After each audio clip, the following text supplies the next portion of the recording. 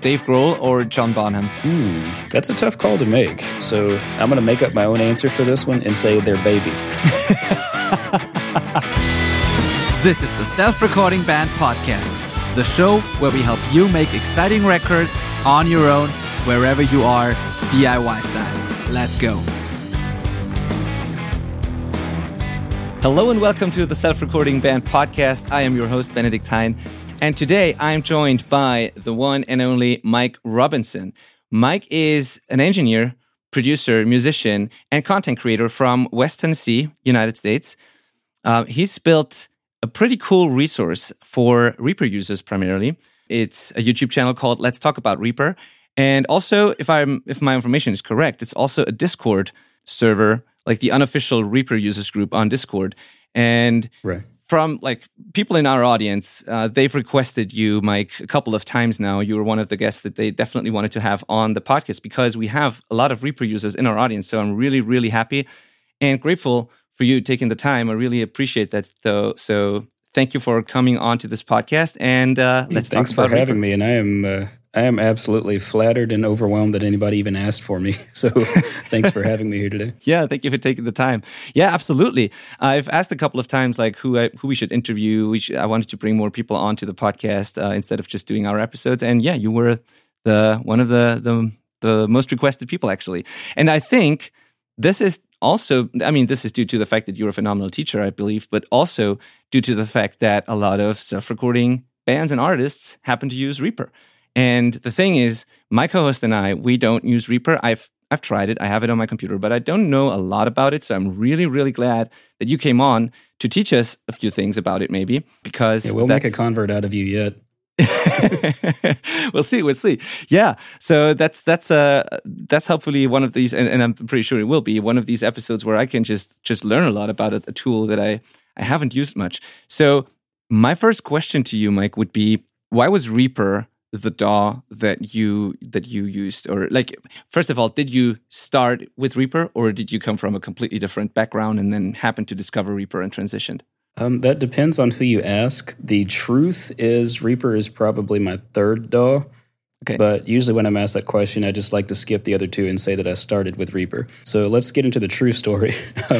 I believe if I recall, my first DAW was, what's it called? In-Track Studio, which I found out recently is still around. It's by a company called either FastSoft or FASoft. And I liked it. Quite frankly, if I recall, it was very similar in layout and function to Reaper. But This was back in the 486 days, and I didn't have much computing power. Didn't really know what I was doing, was just dabbling. After that, I tried, what was it called? It's now Adobe Audition, but before that was called Cool Edit Pro. Those of you who have used it remember the Barbershop Quartet theme song that would play every time you opened it up.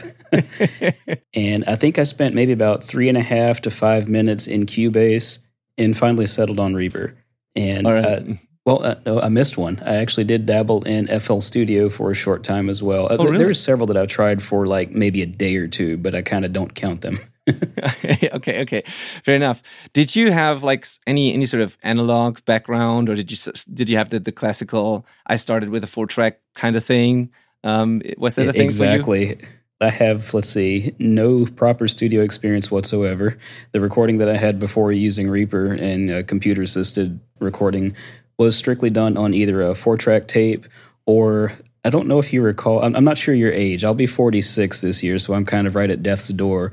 But back when I was in elementary school, they would show film strips for educational purposes and would have a little tape recorder to play the sound along with it. The kind that had the pull-out handle. I'm sure you're probably familiar with them. Those make great recording medium for bands. If you put it in the right corner and put enough blankets on it to keep it from overdriving the little microphone, you can get some pretty fantastic recordings by just getting the sound levels right in the room.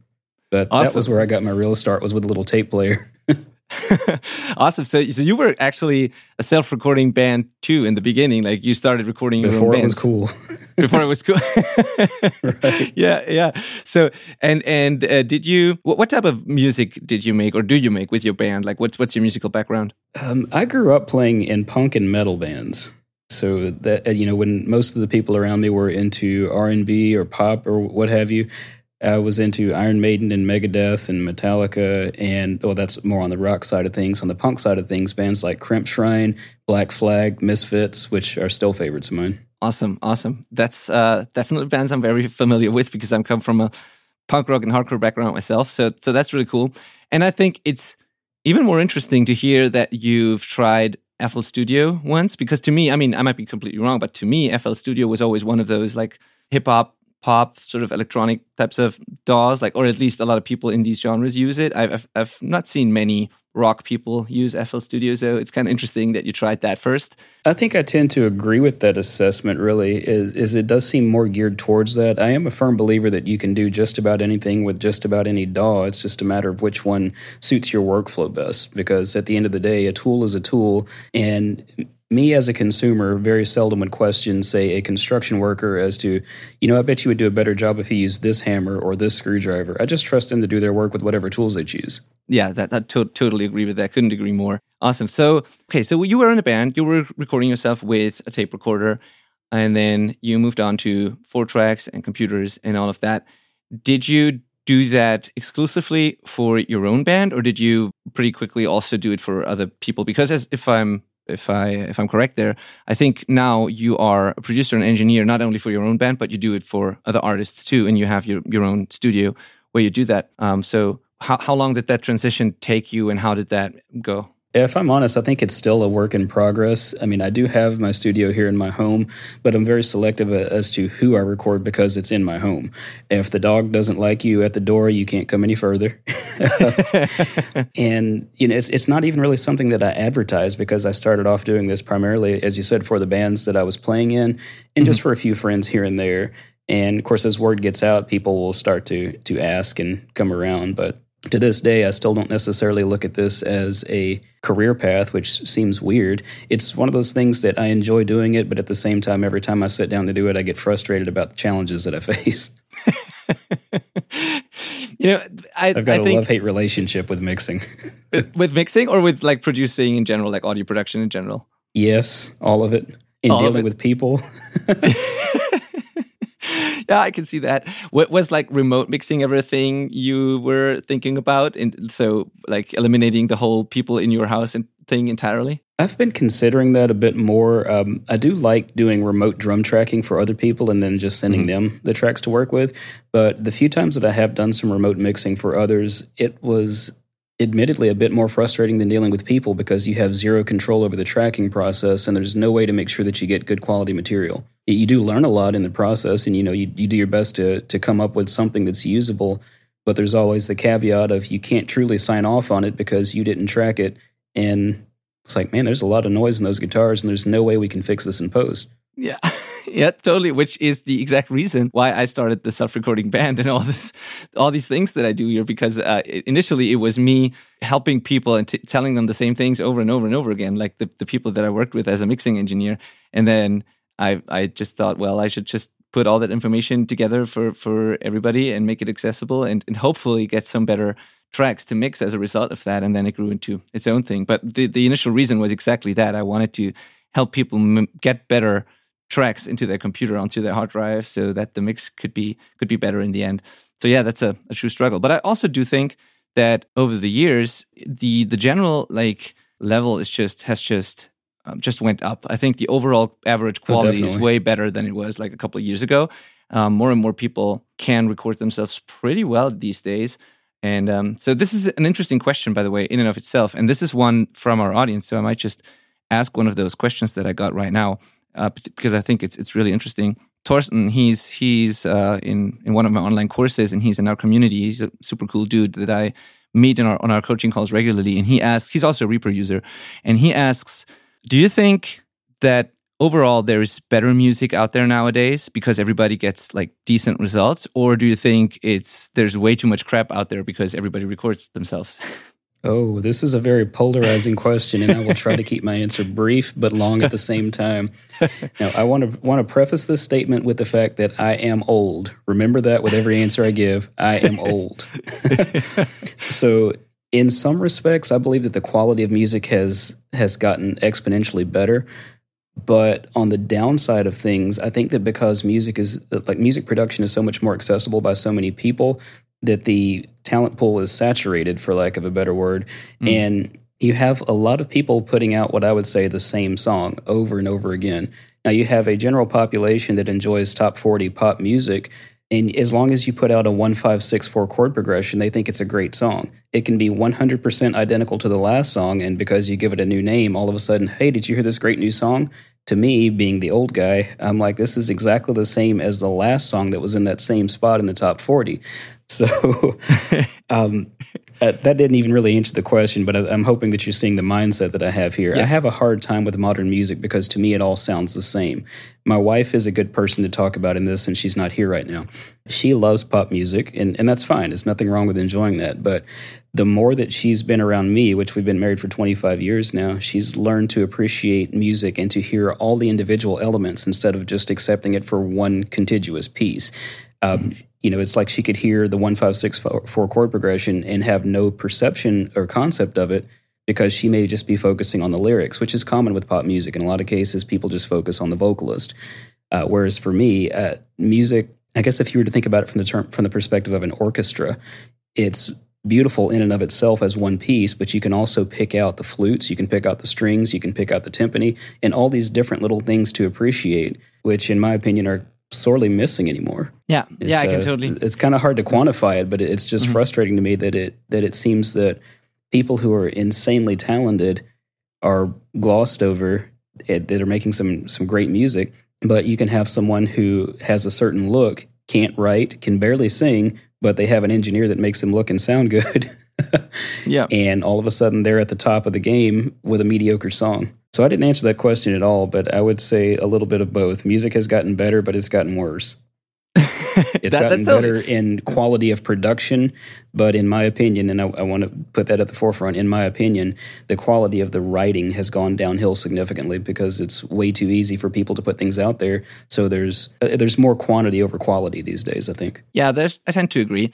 I still think, though, so I'm going to play devil's advocate for a second here because I still think I still think, though, that there's something to be said about being able to write something, even though it might be simple or like not the best song, but it still resonates with like a lot of people apparently. And I think even though you and I might not understand it or might not think it's really good, but if a lot of people are listening to that and putting it on their playlist and enjoying that, then it's probably not that bad. You know what I mean? Like, so, I'm not saying that every successful song is a good song, but I'm saying that there's something to it apparently, because otherwise so many people wouldn't like it, I think. And that's an art in and of itself. So I kind of admire the songwriters who are able to make these seemingly simple songs but make them so that so many people seem to enjoy them. So, well, I think that it's the familiarity perspective. If you take it from let's look at the average cover band versus a local band that plays original music. The cover band will get gigs that pay a ridiculous amount of money every weekend, whereas the original band may be lucky to get a gig where they can recover their gas money. And at the end of the day, the people at these venues aren't really that interested in the music at all. But if you can have something familiar for them in the background, the familiarity wins every time. Yeah, you're totally right. You're totally right. That's definitely part of it. And you even have to begin to think about it that way from a writing perspective. Like if you want anything to get any kind of notoriety or airplay or what have you, you've got to find a way to write a hook and almost compromise what you want to do as a musician for the sake of other people liking it. And I realize I'm very opinionated on this topic, so please do not take any of this as gospel. It is strictly an opinion, and there is nothing wrong with liking whatever the heck music you like. I'm just weird about it. No, yeah, that's totally fine, and that's actually better than being like vanilla and like, you know, it's good to have an opinion, you know. Well, I'm at an awkward point to where I would be totally content to sitting in this room and making mediocre music that I enjoy than writing a 1-5-6-4 chord progression with the same vocal melody that's heard on every single song just for the sake of getting out there. I guess I'm somewhat a purist in that respect, but I also understand that my stance on modern music prevents me from being popular as a musician, and I'm okay with that. Yeah, of course. And was that maybe also part of why you, if I'm correct here, why you didn't choose to go full-time with music production and music in general? Because I believe you would be A, good enough, of course, and B, you would have an audience, like you could pull it off, but then maybe you would be, at least in the beginning, maybe you would have to do a lot of things that you don't quite enjoy. So was that part of the thought process, that you'd rather do honestly less projects but do the ones you really like, or is that not a thought at all? Like I think that my real reason for not going further is, if I'm completely honest, is fear and self-doubt. Okay, the imposter syndrome, basically, or pretty like, much, because like there's people that like the work that I do, but I second guess virtually every move that I make. This is the part that nobody sees. You see the YouTube personality and think that I'm a certain way, but I cringe every time I get in front of a camera, and every time I sit down at the DAW, or if I sit down at my drums or pick up a guitar or bass or what have you, I'm constantly second guessing myself. And I'm at this awkward point in my life to where most of the things that I enjoy doing also cause me frustration because I'm a perfectionist. Oh, yeah. So finding the delicate balance between constantly researching and learning new techniques and actually doing things. I feel like I spend so much time researching and not enough time doing, and that's really been an inhibiting factor in a lot of parts of my life. Totally. So you didn't know you were going to be my psychiatrist today. I didn't know too, but like I can like that's so relatable, because I've actually had this exact conversation with a coaching student of mine this morning, where we talked about like how we like to consume courses and read books and learn techniques and do the things, and sometimes the ratio between like learning, experimenting, researching, and actually implementing and doing can be off, and we should all probably do more and consume less. And so that's True. totally relatable. And you learn so much more in just doing. Yeah, absolutely. Absolutely.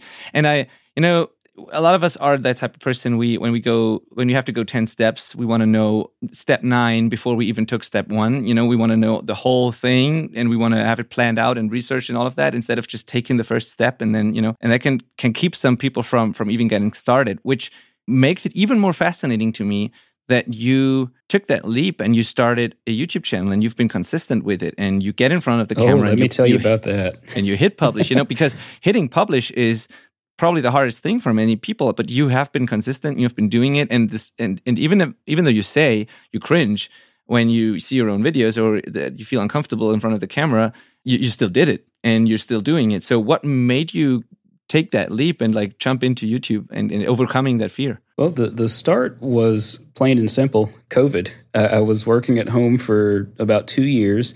The limited interaction with people wasn't that big of a deal for me because I'm somewhat a hermit. I don't know how people perceive me, if they think that I'm outgoing or wild or whatever based on how I am online. But for the most part, I'm quiet. I don't talk a whole heck of a lot. I have to make myself do things like this to get out of that comfort zone and appear friendly. It's not that I don't like people. It's just that I like quiet. So at the time, I was wanting to learn more about video editing. And since we couldn't go anywhere and we're on lockdown, I'm like, I've got to figure out something I can record in my house to edit. And I just got this idea, why don't I show something in Reaper? So my first video, I think, was showing the navigator feature in Reaper, and I was really surprised that anybody watched it at all. And it wasn't an overwhelming response, but it was more than one, and people seemed to like it and like the quote-unquote teaching style. And I figured, well, let me try it again. And I just kind of kept going. And I still feel like I'm refining it and figuring it out. I have no game plan. I don't have a list of topics. I had a short list for a while, but for the most part, the videos that I make are either spur of the moment. Why don't I just turn on the camera and live stream what I'm doing right this second? Or I'm working on something and I either discover something cool, or there's something that I'm doing that I've always done that I just think somebody else could probably benefit from this. So I'll just try to record it and figure out how to present it.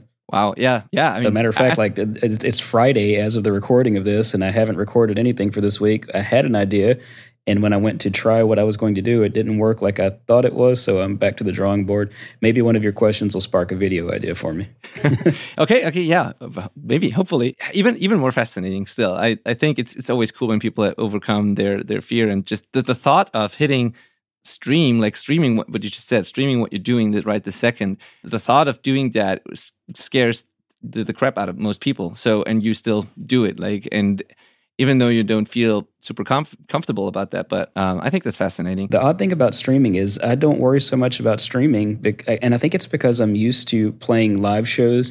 I'm at this awkward point to where I don't really mind if I make a mistake. I'm human. I'm going to mess up. As long as my last move is greater than the mistake I made before it, it kind of doesn't matter.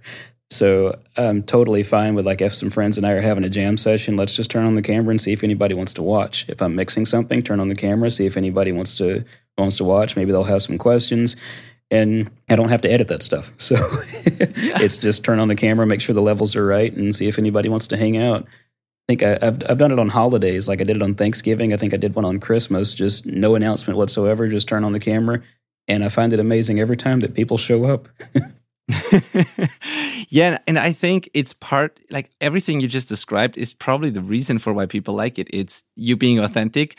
It's your personal teaching style. It's the fact that you are okay with messing up, that you are constantly learning. You're not one of those people who claim to know everything, which is very, very appealing to a lot of people, I think. It just makes you human and relatable. And also the streaming thing, I think people have seen so many very perfect, super edited like videos that it's kind of cool to see some more of the real stuff, sort of, or the unedited or behind the scenes or whatever you want to call it. And it's great to be able to engage with be able to engage with a live audience and answer a question right there on the spot is, especially now when there's a lot of people. I mean, I don't know. We're at a weird point with COVID to where we've almost forgotten that it exists, but something still happens to remind you of it. So some people are still sick, some people are on lockdown, and it just gives a lot of people a way to engage despite being in less than ideal situations. Oh yeah, absolutely. Totally right. Okay, so I want to go back to one thing you said earlier, which was about the details, and you had this orchestra analogy where you hear all the subtleties and the details in the music and all of that.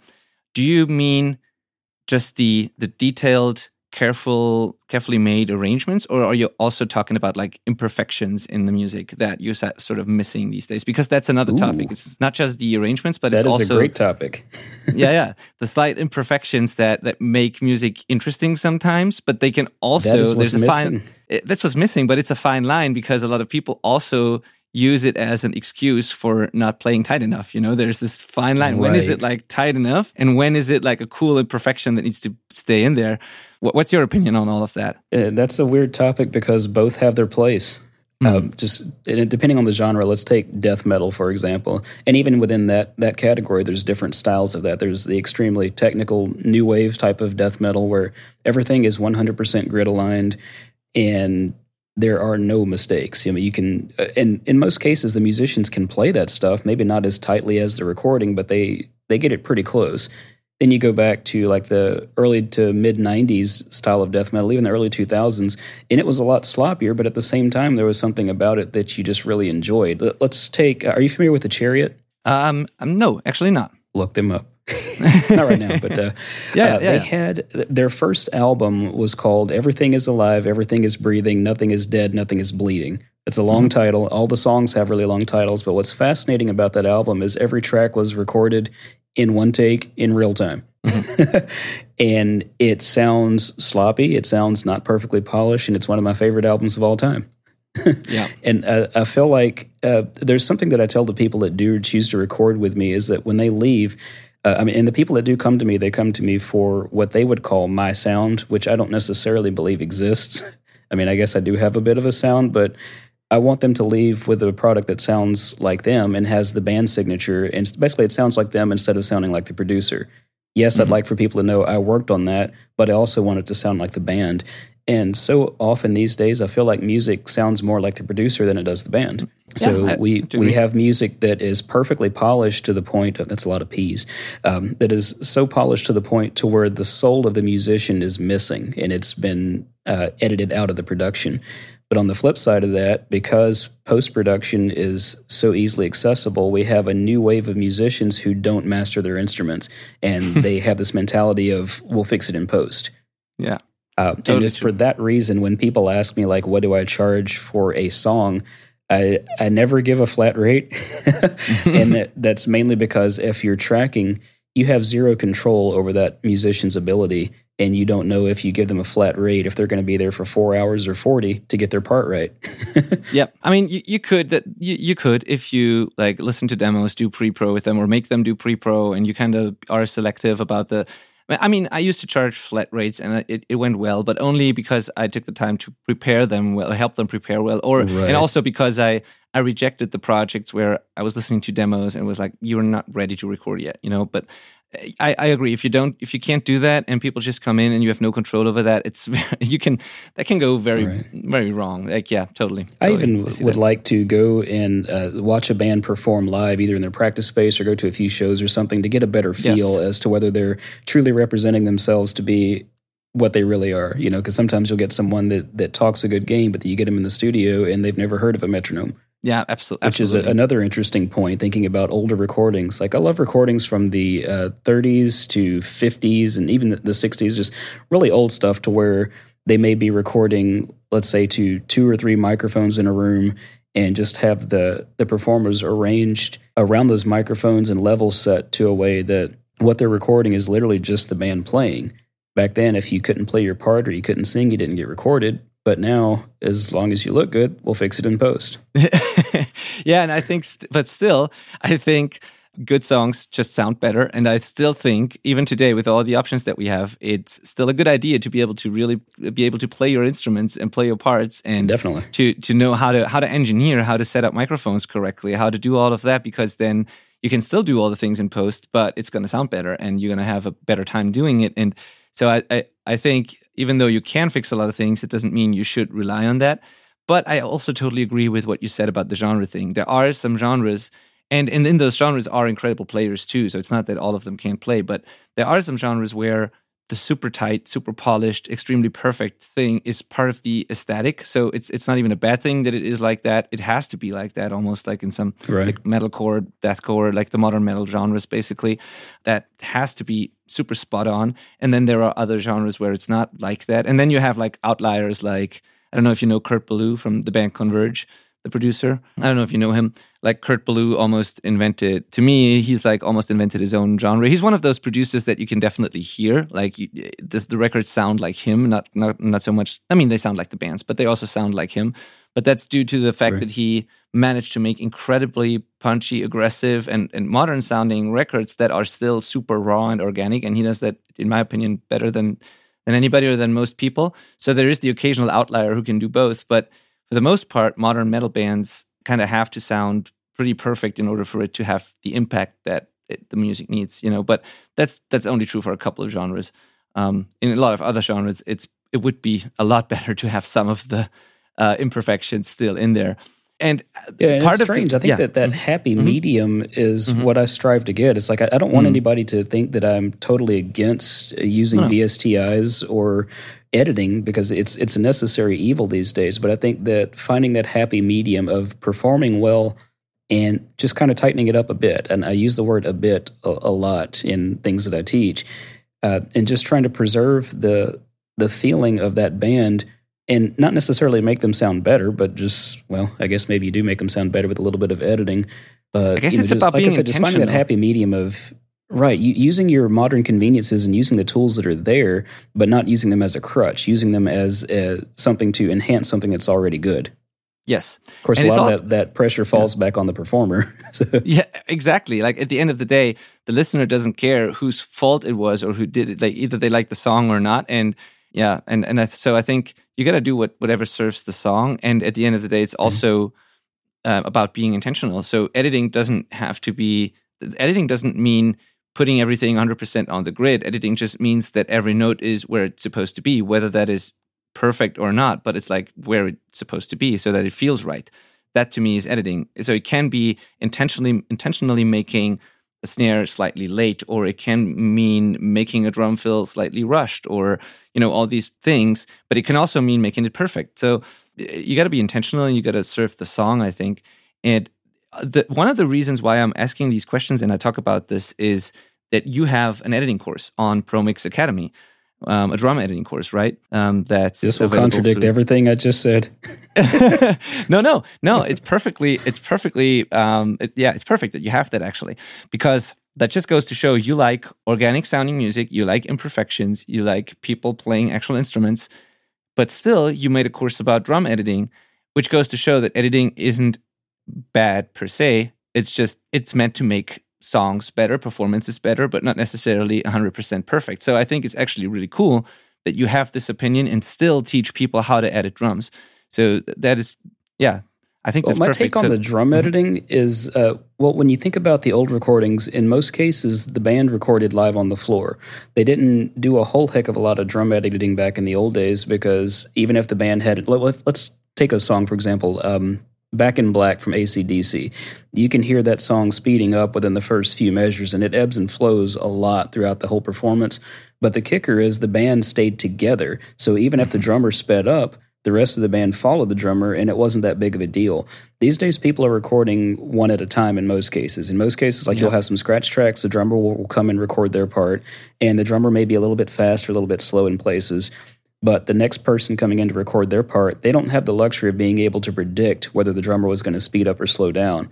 So for them to play in time to what the drummer put down, you kind of have to have it lined up to the grid. So in the course, I teach lining up the drums performance to the grid, but in a way to where it doesn't sound robotic. So you can still do that editing and preserve the human element. And the trick to that, in my opinion, is editing in larger groups instead of cutting every single note. In most cases, the drummer is in time with him or herself, but they may get out of time with the metronome a little bit. So you cut out sections and move small sections to where that section is still in time with itself, but just shifted a little bit. Totally. And I've seen that because I've looked at the page that they have on ProMix Academy where the outline of your course is on there basically. And there seems to be a module called Fine Tune Your Performance, Musical Editing. And the description is pretty much what you just said. It's like, we want to keep the performance from sounding robotic and losing its feel. And you said, because otherwise, why would we bother recording live drums at all, right? So you're totally right. You can tell I'm very opinionated about this stuff too. I find it weird that drummers get picked on. Yeah. Because it's like if someone were to bring in a singer and say, we're going to spend all this time recording you, but then we're going to replace your voice with samples, which they kind of do with Melodyne, but that's another topic for another day. Yeah. I guess it's weird. Like when people come to me, they never come to me because they're like, hey, Myk, we want this ultra-polished modern metal production. I mean, that doesn't happen because they know that that's not what I'm into. But if a drummer wants to sound like themselves playing on their drums, I'm the guy. Yeah, totally. It's still, and I'm just going to keep playing that role for now, but still, because I totally agree with everything you said. And like, I like the organic raw stuff more than anything, but still, I don't think samples have to sound robotic either. Like they don't have to. There's a way to use samples and blend samples in a way that it doesn't sound robotic. That's a funny subject. Yeah, totally. And I think that, to me, I don't think it's really weird to replace or to rather enhance drums with samples. I rarely replace, but I often enhance drums because I think like where's the line, right? I use compressors and EQ and all of these things to make it work. So if I can make it sound better and maybe even less processed by just picking good organic sounding samples, and then I have to do less processing, that might sound more natural in the end than trying to make something work that was not recorded ideally maybe, or where the performance was lacking. So sometimes to me, the weird thing is that using samples can end up sounding more organic than trying to overly process something and trying to make it work when it just won't really. So this is Yeah. It's a bit of a double-edged sword, and I don't want, people that listen to this podcast are going to come out of this thinking I'm a jackwagon. But no, they won't. It's really great. But the thing with samples is a lot of people think that I'm 100% against samples, and that's not the case. The truth behind why I have the mindset I have about samples is this. When I was first learning about sample replacement, it didn't make sense to me because the classes that I was taking at the time, I was taking classes through a prominent online metal community who I won't name because I don't want to sound like I'm shaming them, and I have a hard time choosing my words sometimes. But I found it weird that sample replacement was the first thing people reached for when drums came into the equation, particularly in larger studios. And this may just be a lack of understanding on my part, but if I were working in a multi-million-dollar studio with the best mics, the best engineers, and I'm bringing in the best performers to track, it would seem to me that I've already got the sound right there in the perfect room with the perfect equipment, with the perfect person playing the drums. Yes. Why are you reaching for a $200 box of samples when you have Matt Halpern right there in the studio? Or Anup Sastry or something like that. And what I got to thinking was the only difference between them and me, so to speak, is like the person who is selling these samples is just recording drums right. Why don't I just learn how to record drums? Yeah. so that started totally my years-long passion, which is a forever work in progress of just figuring out how to mic live drums. And I think that it's kind of becoming a dying art. Now, on the flip side of that, absolutely, not everybody has a big enough space or the room treatment, which mine is a forever work in progress. I've got, you can't see them, but I've got 15 panels over there I haven't finished building yet to treat this ceiling, if you can hear the echo in the room. That happened after I took out the carpet and put in hardwood flooring like an idiot. And, so for somebody who doesn't have the room for a drum kit or doesn't play drums, but they can lay down a beat with keys, or they can plot it out in the piano roll, and they can craft their music without having to have a real drummer. It's amazing what you can do on a laptop. That just made me think of something weird. A lot of people will call using samples cheating, but if I point the gun back at myself, I don't have an orchestra.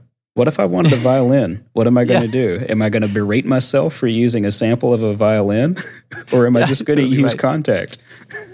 Yeah, which is back to what you said in the beginning, like use whatever you have and you can make great art with just about anything if you use it creatively and so that it serves the song, gets the message across. So I totally agree with that too. And, it's funny because I think that's one of those things too. As I said before, that people tend to like the more raw, like unedited videos sometimes. The same is true, I think, for audio, like for music production and especially drums. I feel like in the metal world, and I've been doing it full time for just about 10 years or so now.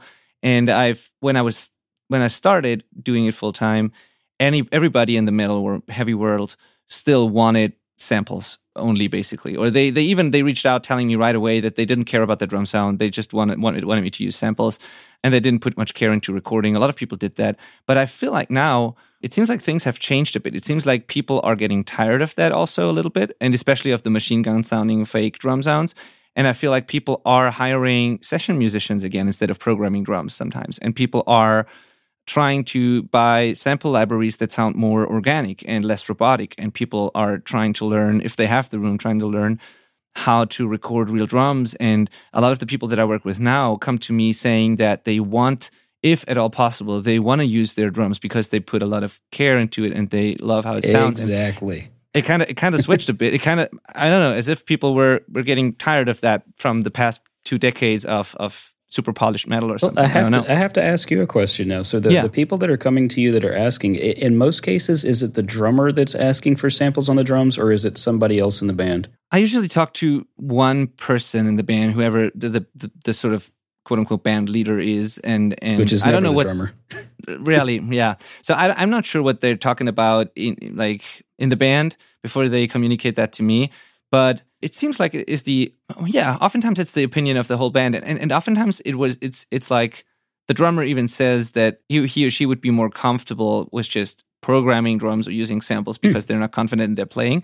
That was the case more than it is now, and I still think none of that is wrong, and I've had great results with just programmed drums and samples. I just find it interesting that it seems to have shifted again to more organic things, and which wasn't the case for a long time. So, when you are doing programming of drums, do you typically at least maybe do a video of the drummer playing the part, or do you guys just sit together and plot it out with not having heard much of anything, or how does that work for you? There's typically 2 scenarios. So the one is that they program it themselves and they deliver a printed version and the MIDI, and then I might use their printed version if it's done well, and if not, I use it as a scratch track, and then I refine the MIDI and choose better samples and refine that. And the other scenario is that they record actual drums, and then we either try to make it work or enhance it with samples, or if they tell me right away that it's only a sketch basically and they want programmed drums, then Thomas, my assistant or partner engineer here at the studio, he's more than an assistant at this point. He engineers things with me, and he's a drummer, and he's really good at editing drums and also programming drums and playing drums, of course.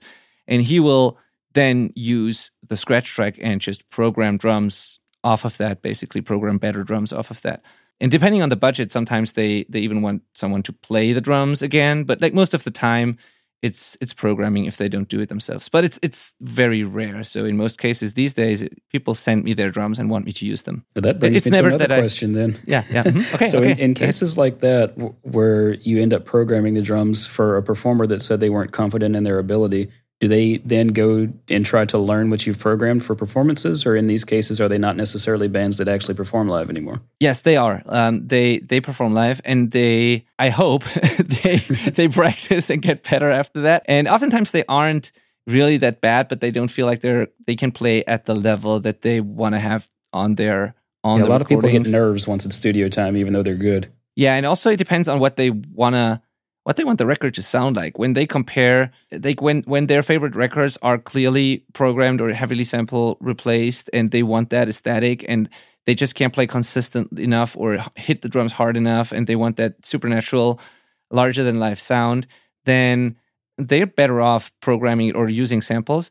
If they like bands that actually sound organic and sound like real drums, then I sometimes convince them of just trying to use their actual drums. It always depends. And sometimes they do shootouts. Sometimes they record it and they also program it, and they just pick the one that sounds better or that they like better. So at different scenarios. But yeah, it's gotten more and more organic again, which you is know what's weird cool about all this is I'm in the middle of a project recording my own kit as samples for an up-and-coming developer. Yeah, which is cool. I mean, okay, so that's interesting too.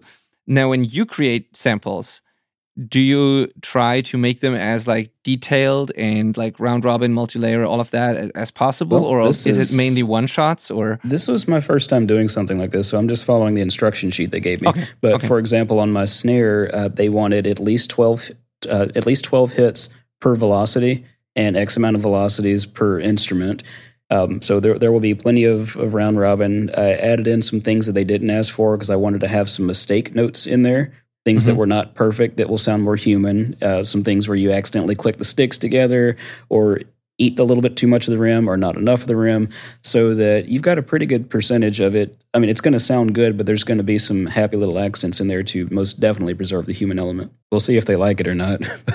Looking forward to that. So I assume you can't talk about who it is yet? I cannot, but no, I don't think anybody would know him anyway. So okay. It's not a big producer at all, so...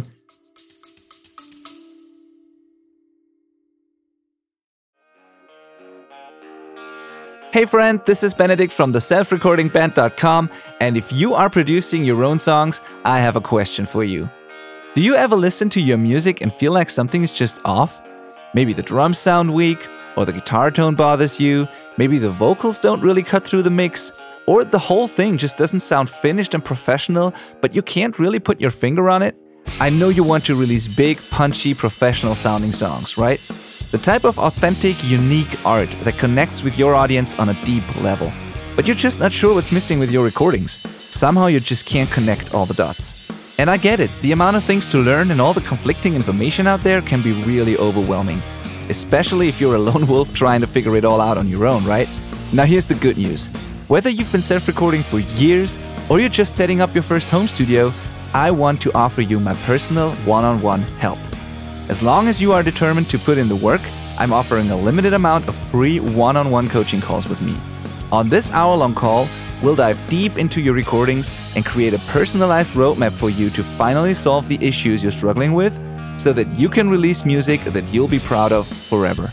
If you are ready to see and believe that it's actually possible to achieve your goals and make the records you've always wanted to make, then go to theselfrecordingband.com/call and apply for one of my limited coaching spots.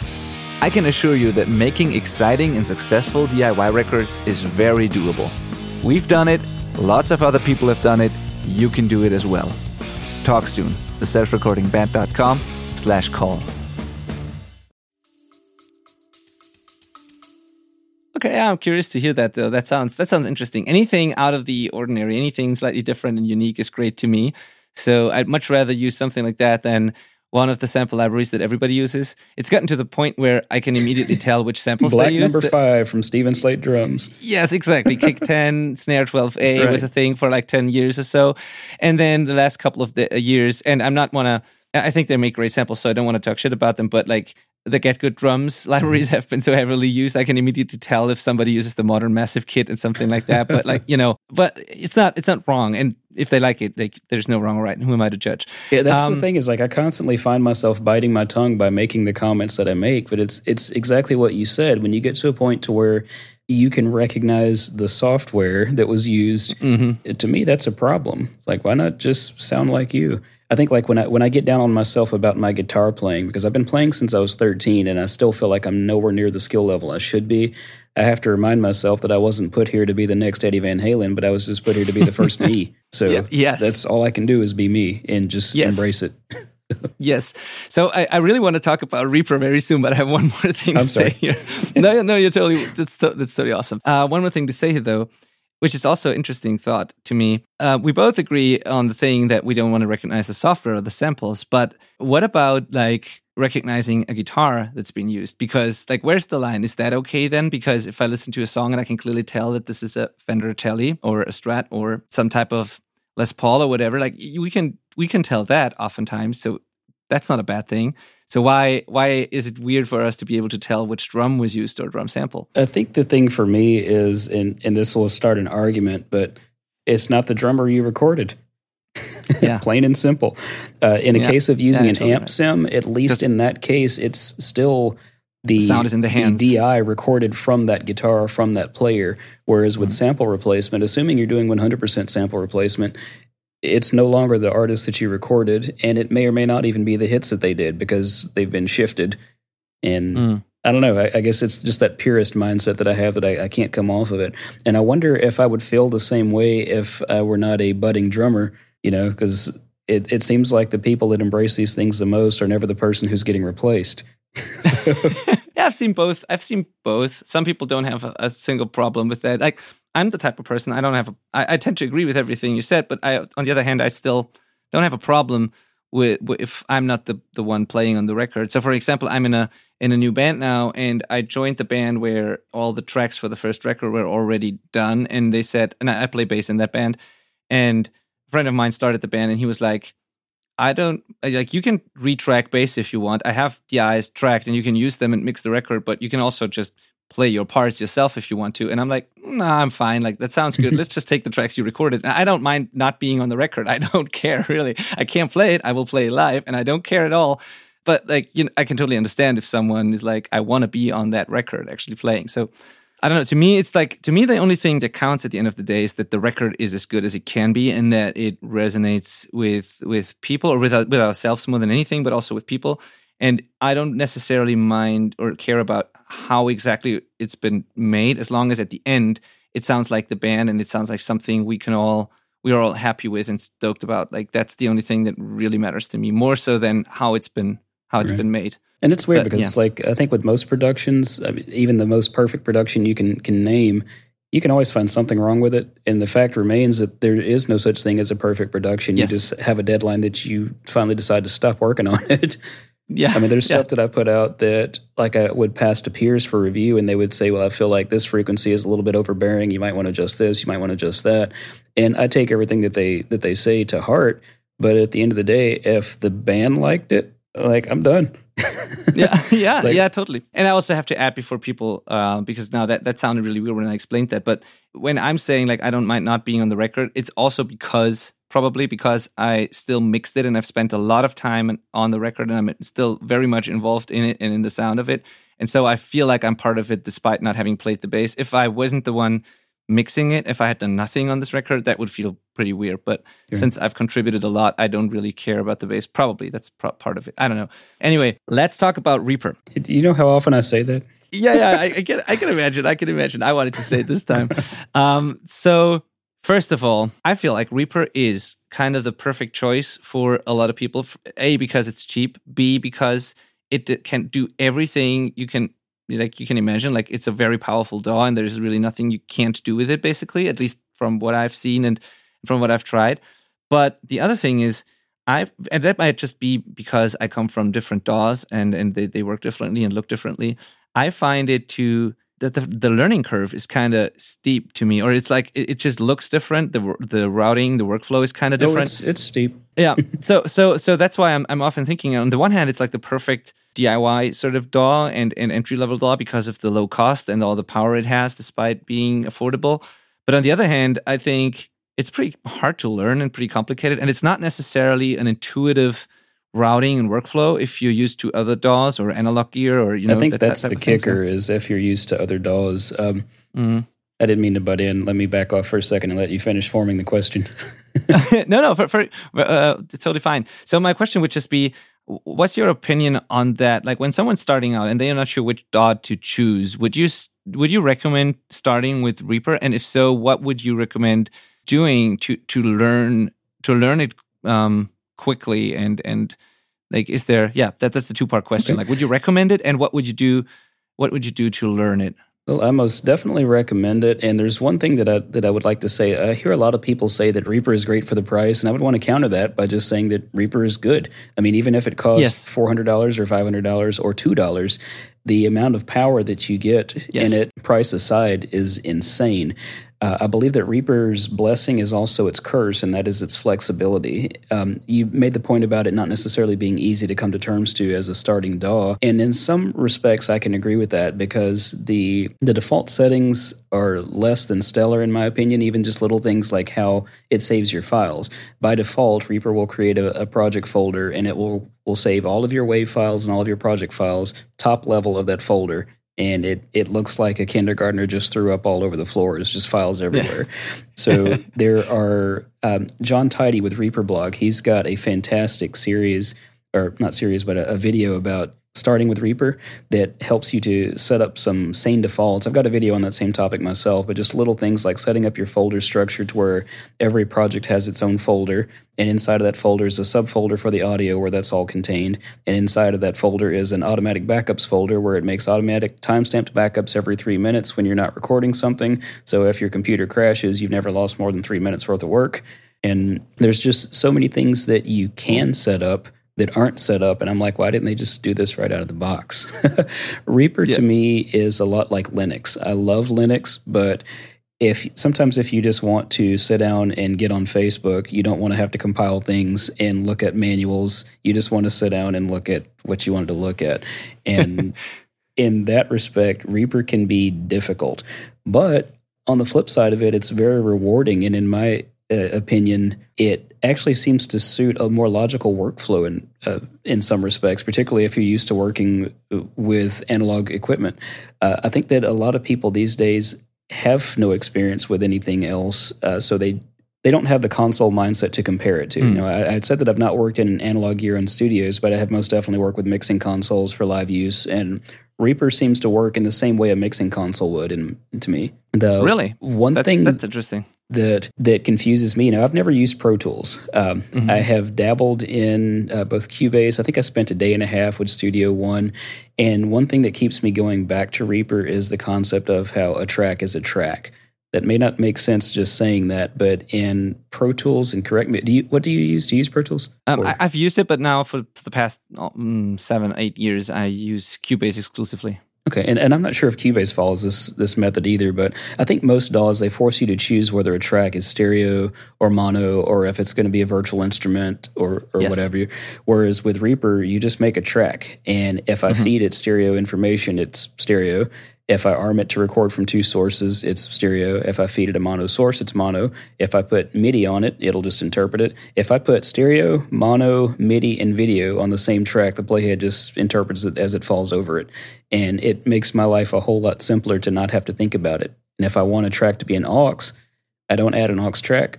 I just add a track. And then I feed other things into it. So it's just the routing makes more sense to me, but it may just be because this is what I've spent my most time in. It seems that I see people fiddling with weird routing in other DAWs that just doesn't exist here. But maybe I'm the weird one. It's no, I totally get that, and you're the first person to explain it to me like that, and now it makes total sense. To me, it was kind of the opposite. I have very much like a console mindset. I use a bunch of analog gear still. I don't think it's necessary, but I do enjoy it, and I've mixed on analog consoles before, and I think Cubase to me is the closest to an analog console workflow, sort of. And to me, the concept of there being mono tracks and stereo tracks or returns and like aux sends and aux returns and whatever you will find on a real console, that just makes sense to me. And the fact that a track is a track tends to up until now, until you've explained that now, this used to confuse me because I was never sure if I was overlooking something, if I did it correctly. Is this now really a stereo track? Is it mono? Is it a whatever. I just like when things have one function and are clearly defined, and when one thing can do more things at the same time, it's kind of making me insecure. It's the same. You just explained Reaper in one sentence right there, because there's a billion ways to do everything, and it's just a matter of which one do you like best. I think that is actually what makes it so challenging for a lot of people. Is if you go back to, like, say, Linux versus Mac comparison, with either an iPhone or any Mac products, you use it the way that they tell you to. This is the way. Whereas with Linux, or with Reaper, it is infinitely customizable to the point of nausea, which again is its blessing and its curse. Because, like, if there's something that doesn't exist, or if there's something that I want to improve, let's say, for example, with my drum editing, I've got a macro that I set up where I can click one button and it changes like 5 or 6 mouse modifiers to where, instead of using a handful of clicks and things, when I want to split a section of groups drums, I can just left click to the left of where I want to split. It'll add a split and a crossfade to the left of that mouse cursor across all the group drum tracks. And it also changes my mouse modifier to where if I'm clicking on the bottom half of the media item, I can slip at it without having to hold a keyboard key, which sounds silly, but it's like I've combined 6 actions into one press. And as long as I've got that macro armed, it does what I want it to. And when I'm done, I click the reverse button to take everything back to their defaults. So it's kind of like scripting in some respects, but creating these types of tools in Reaper can be as simple as creating a custom shortcut that is a combination of multiple actions that already exist. Yeah. So it really speeds up your workflow, but the trick is you have to kind of have an idea of what you want to achieve. Totally. And that's the one thing that keeps Reaper in the back of my mind, and I have it on my computer because of that, and I constantly keep thinking about whether or not I should maybe try it again one day, because I'm huge I'm really huge on like systems and processes and in speeding up the workflow, because I want to be focused on the creative stuff as much as possible, and I don't want to think about the tedious stuff as much, and I want to just be able to move quickly and intuitively. That's why I have a Stream Deck here, and I created a bunch of macros and combination of things, and I've sped up my Cubase workflow as much as possible. At least, there's always more possible, but I've sped it up a lot. And I've seen people do really crazy things in Reaper that are still a lot faster and more efficient than what I do in Cubase. So that's what's intriguing to me. I just have to get around the routing and the weird stuff that I'm not used to. But I've seen crazy things like mastering engineers. Myk Robinson, he's an amazing mastering engineer that I worked with on a couple of records. And he uses Reaper, and the way he's customized that and how fast he can do things like, when even the importing and sequencing of a record and stuff, that takes the guy like less than a minute almost, because it's like push of a button and everything's there and everything's like, it's insane. So yeah, that's something that's really cool if you work on a lot of projects and you do a lot of things at once. Oh, the sub-projects mastering workflow is insane. Like, you can have a mastering project open, and you can have all the individual songs open in their own project in different tabs, and the mastering project be automatically updated based on things that you do in the song level. There's just so much weird stuff like that improves workflow. But going back to the first-time user, this day and age, given some of our previous conversation, one thing that's a real turnoff for people that are considering Reaper is the fact that it doesn't include a whole bunch of virtual instruments. Best I recall, it only includes one, which is a really bad synthesizer. And of course, my comeback to that is typically, but you only spent $60, assuming you even paid for it. You can just go and get the instruments you want versus paying several $100s up front or a monthly fee for a bunch of VSTIs that you don't even like anyway. Yeah, totally true. Yeah, that's true about the VSTs. On the other hand, I think that the audio plugins that come with Reaper are pretty decent, and there are some tools in there that you don't find in the other DAWs, and I sometimes wish some of the Reaper plugins would be available on Mac, because like I'm on a Mac, and I think you can get the Reaper plugins individually, but only on PC. Right, the standalone ones, you are correct. Yeah. So I wish some of the tools were available, even just things like the famous, like the popular Restream plugin, right, to use stuff between like that, your DAW and OBS. That's what I use for recording my YouTube videos. Yeah. So I think you don't get the VSTIs, but you get a lot of really cool plugins and utility tools and stuff like that with Reaper. So with the plugins that come with it, which they're hundreds, they're not attractive. you should know that going up front, going into it, that the plugins are very utilitarian in appearance, but most of them sound fantastic and they do what the label says.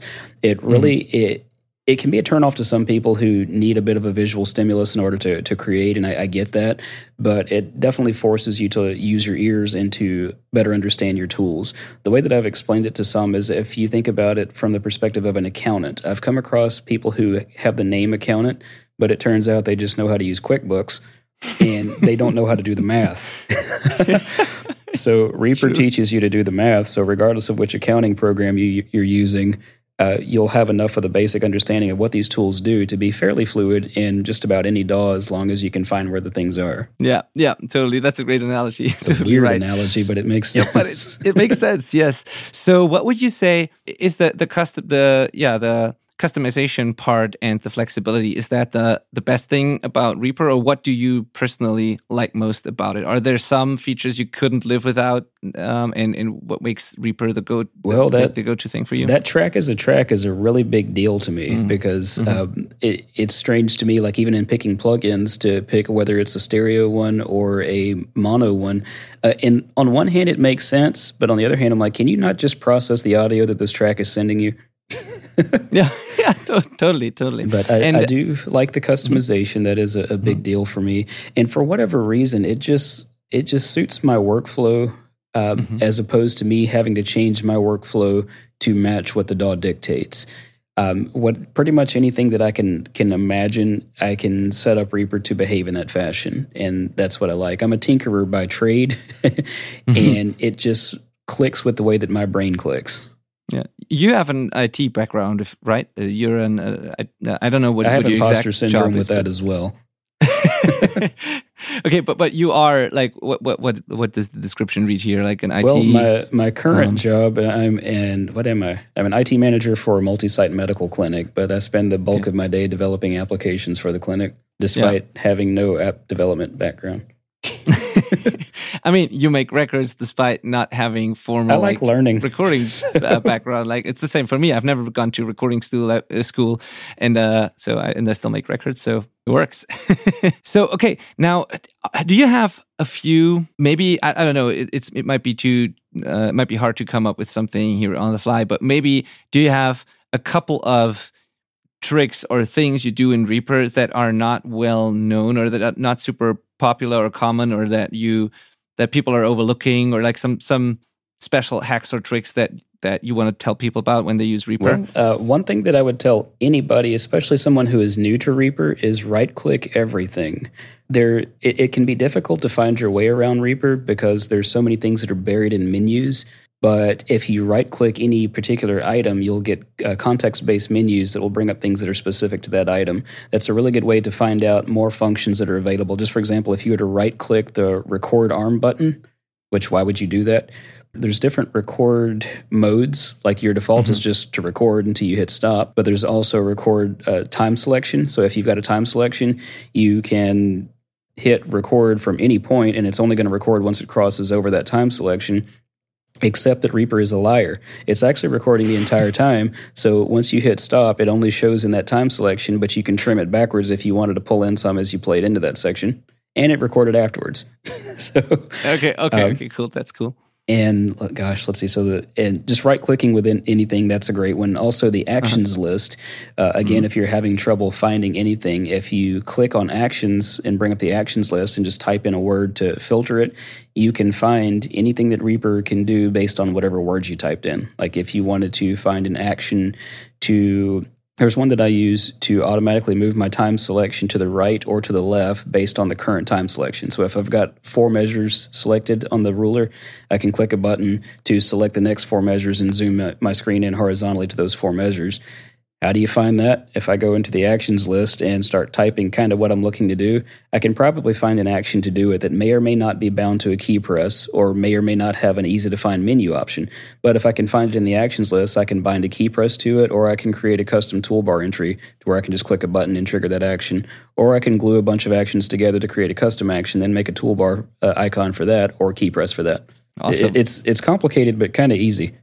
Yeah. Totally get that. And how did you discover these things? Did you read the manual? Did you experiment a lot? Did you that manual? How did you learn all that? I'm still reading the manual. The manual is like 700 something pages, which is not that long because I'm also going through to get my certification for DaVinci Resolve, and the manual for that is 4,500 pages. But I think that a lot of it. A lot of stuff I learned from John Tidy from Reaper Blog, just watching his videos and talking with him online, and just interacting with other people in the community, both on the Reaper forum. Of course, that was long before I started my Discord server, which is just over a year old now. I'm learning a lot of stuff from people there, even though they're there for me. They don't know it, but I'm kind of leeching knowledge from them daily. Totally. Same here. I learn from our community every single day. And cool. Awesome. And just so many resources online to learn from. So I'm constantly finding myself looking at things on YouTube and in those forums, learning from other people's questions, things that I wouldn't have even thought to ask. Like, that looks interesting, so I'll dig deeper and find something new just about every day. Okay, yeah, that's being a lifetime student is a great thing in general, I think. Yeah, that's very cool that you have that sort of mindset. Just out of curiosity, why are you trying to get the DaVinci Resolve certification? Is that a necessity for some reason, or is it just not at all? You want to do? It's I think it's a personality quirk. I have to keep learning stuff, and I guess to me that just is a sense of accomplishment to get that certification. I want to learn it inside and out. That's what I use for editing my videos, and I'm getting a lot more into video production. Fun fact: Reaper does video editing too. Going back to John from Reaper Blog, both John with Reaper Blog and Aria with IDDQD Sound, both being YouTube personalities, they use Reaper for their videos. Now, it doesn't go as in-depth as Resolve, but they seem to be doing a great job with it. It just doesn't, the workflow doesn't click with me for video, particularly when doing like multicam edits. Crazy to think that it can do it on that level, because I mean, Cubase and even Pro Tools can do video editing in theory, like a very basic version of that, but it's unusable. You can cut and move things around, but that's it, So it's crazy to think that a DAW can do that too. Well, I kind of hope that Justin doesn't dig too far into video editing, because you start to lose focus. And once you start to add too many functions to a product, both of all the different functions start to suffer because you've just lost focus. Yes. Totally. Almost inevitable. Yeah, totally. All right. So I have a ton of more questions myself, but I want to get into the questions that I got from our audience, because I promised to ask those. I know we've been going for a while, but if you don't mind, I would love to ask these questions. Gladly. Awesome. Perfect. This is going to be a little longer than our usual episodes, but I'm pretty sure people won't mind. Before I go to the technical or the music related questions, I have one question that's very important. This is sort of an ongoing thing in our community. Is it about the beard? Sorry? Is it about the beard? No, it's not about the beard, actually. So if you're watching this on YouTube, you can maybe see that I have like these fat stains here on my shirt. And that's because I just ate pizza and I dropped a slice of pizza on my shirt before. And I'm telling you this because we have an ongoing thing in our community. And that is the question, pizza or burgers? What's your answer to that? Both. We have hamburger pizzas here. What's a hamburger pizza? It is a pizza with pickles and ground beef and tomato and mustard and all the stuff that you would have on a cheeseburger, and tastes like magic. It does? Really? Yes. Okay, that's the answer to end this discussion, probably, maybe. I don't know. Okay, so the answer is both. All right. Well, okay. Thank you. Look, I'm going to turn this back. What's your favorite cereal? And if you say you don't like cereal, this interview stops now. I'm very sorry, but I'm afraid that's the answer, to be honest. Fair enough. Do oats count as cereal, like oatmeal? Is that cereal? Ooh, oatmeal. Do you know what's great with oatmeal? No. Coffee creamer. There's a lot of things great about oatmeal, but... Coffee creamer. I don't know. Instead of buying the flavored oatmeals, just use plain oatmeal in whatever flavor coffee creamer you want, and put a couple of tablespoons of that in the oatmeal and just stir it in, and it's fantastic. There we go. Like... Dropping knowledge bombs left and right. Yes, exactly. Wow, awesome. Like, you big into cereals? Oh, very much so. I think, despite my age, I'm still like 6 years old. Yeah. I drive home from work for lunch to eat cereal. Really? That's very cool. Yeah, it's kind of weird. I don't eat a ton of sweet things in general. I'm more the spicy sort of foods. I don't know. Even like in the morning, I don't eat sweet things. So, but oatmeal is cool. Oh, we can get down with spicy too. I like spicy. Yeah, that's a whole other topic. I'm just growing Carolina Reaper chilies on my balcony. So you do like Reaper. Yeah. Exactly. I haven't thought about that. I do like Reaper. I've never tasted it and I'm afraid I'm gonna die if I do. But like, I'm small doses at first. Just remember that. Yes, totally.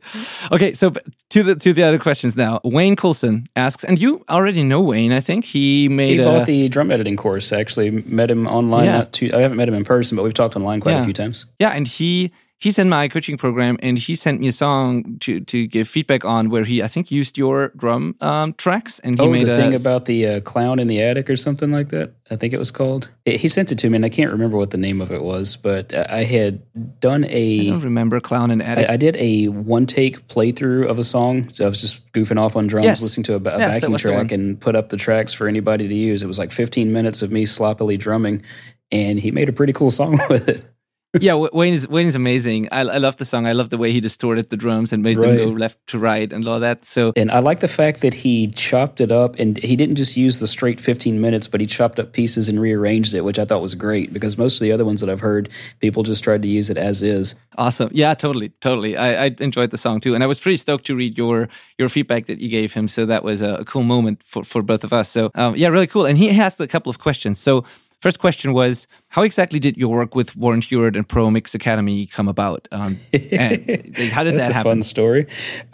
Adam Steele from Hot Pole Studios, I had messaged him when I had the idea for the drum editing course, and I knew that he had a course out, the Ultimate Reaper Guide, and was just asking him for some advice as to how to go about distributing this once I got it done. And he just kind of, without missing a beat, said it might be a good fit for Pro Mix Academy. Let me message Warren. And he messaged Warren and copied me on an email to him just to make the introduction. And like a month goes by and I get nothing back. And I'm just like, maybe Warren just didn't like it. So I messaged Adam just to follow up to see if maybe he had heard anything. So he pinged Warren again, and Warren messages me the next day because it had gone to his spam folder and he just never saw it. So we talked over email, and he talked about wanting to schedule a phone call. No, I'm thinking schedule.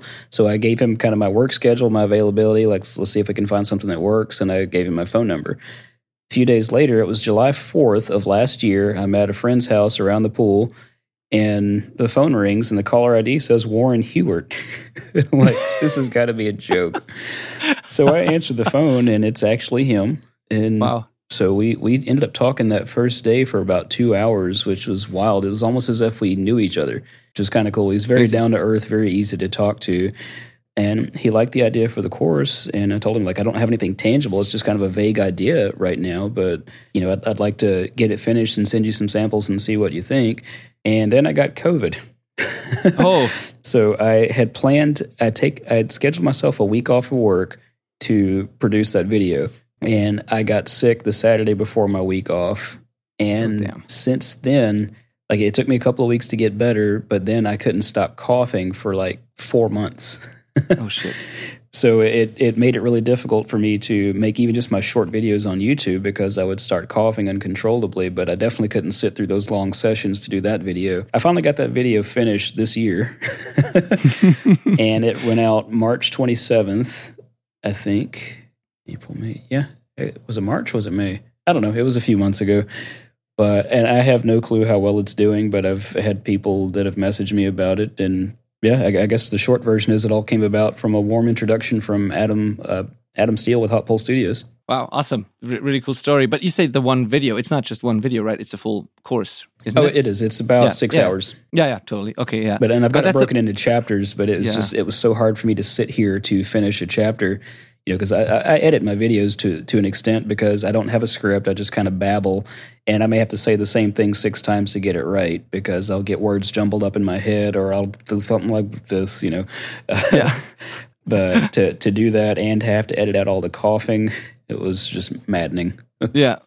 Oh, all right. Yeah, but that's such a cool story. And also so cool of Warren to just call you and then take the time to talk to you for 2 hours and like that's really cool. It's really, wild. Really it's cool. really it's opened up the door for more courses. I know that he did mention wanting to create a Reaper centric library because so many more people are coming to terms with Reaper, both in the hobbyist side of things as well as in the professional side of things. And he's definitely interested in me making some more things, but I'm kind of a firm believer in taking other people with me. So I got an army of Reaper educators with really good content that I hope to see them on there soon too. It blows me away every time that I look at ProMix Academy and see little Myk Robinson right underneath Misha Mansour. So even though I'm just like some random brown guy in Tennessee, it's awesome to see my name in the same leagues with these legends. So yeah, it must be a pretty cool feeling. I can imagine. Yeah, and so you kind of already answered the second question he had, which was, do you have any more courses planned? So the answer is yes, apparently. I wouldn't say planned. I'm still kind of kicking around some ideas. I think the thing is, I feel that I do well with short courses, or just short YouTube videos. I have a hard time making things like long format because I don't know if it's a gift or what you want to call it.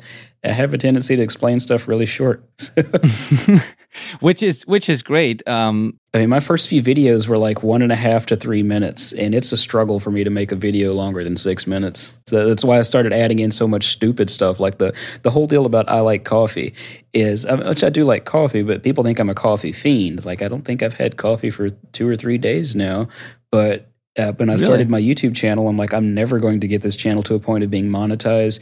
Maybe I can find a way for people to want to support me. So I looked into that Buy Me a Coffee thing, and it just became part of a segue to mention the Buy Me a Coffee link. So totally. And I think that's such a good skill to have, to be able to explain something in a short amount of time.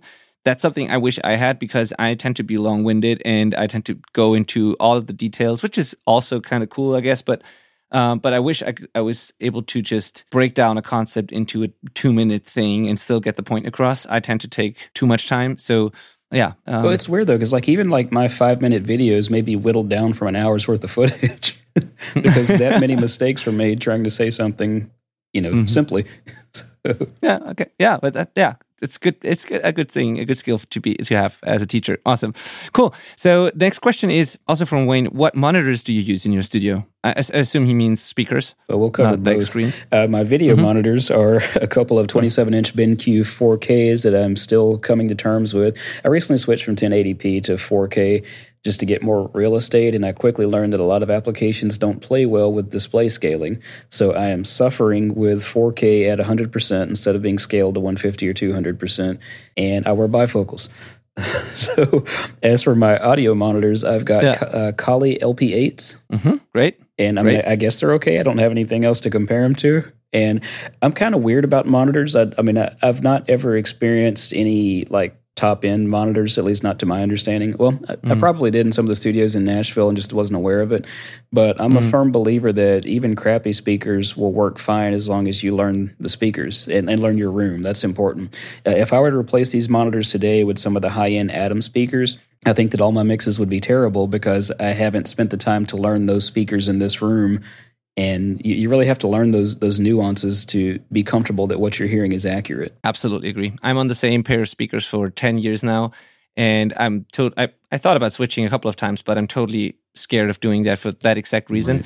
Right. And that's one of the first things I do with my coaching students as well, is I make them do a couple of tests so I know what they are actually hearing, and then we try to optimize a few things, of course, about their monitoring situation. But then basically what we do is I try to make them learn the flaws of their room and their speakers and just get used to that, basically, because no room is really perfect. No monitor set is perfect. And you just, exactly what you said, you just got to get used to it. And it's weird because there's so much science behind the placement of your speakers as well as your listening position. Like where I sit now, my speakers are approximately 33 degrees. I'm an equilateral triangle between my monitors and myself. I've found that I was having a lot of trouble with low end in my mixes, and if I recall, I think I maybe was mixing way too much low end into things, or maybe the other way. I got a 50-50 shot at this. But as I was vacuuming in here one day and I was listening to Silent Planet or something, I noticed that as I got to a certain spot in my room, I just stopped cold, and I'm like, that's what it sounds like in the car. Okay, interesting. It was several feet back from my desk, and I noticed as I moved forward, what it sounded like versus when I moved back to that position. And that led me to, I'm terrible about, like, I'll get an idea in my head and it's like an ice pick that just chips away at my head until I go and learn everything I can about something, and started studying about speaker placement, which I still don't fully understand, but I started to understand that because my speakers were so close to my back wall, it was creating, I don't remember what the word was, maybe standing waves or something. I'm not that technical, but it was giving me a false impression of how much bass was actually represented at my listening position, and it was dead wrong. So now I have this really weird gap between my desk and the back wall.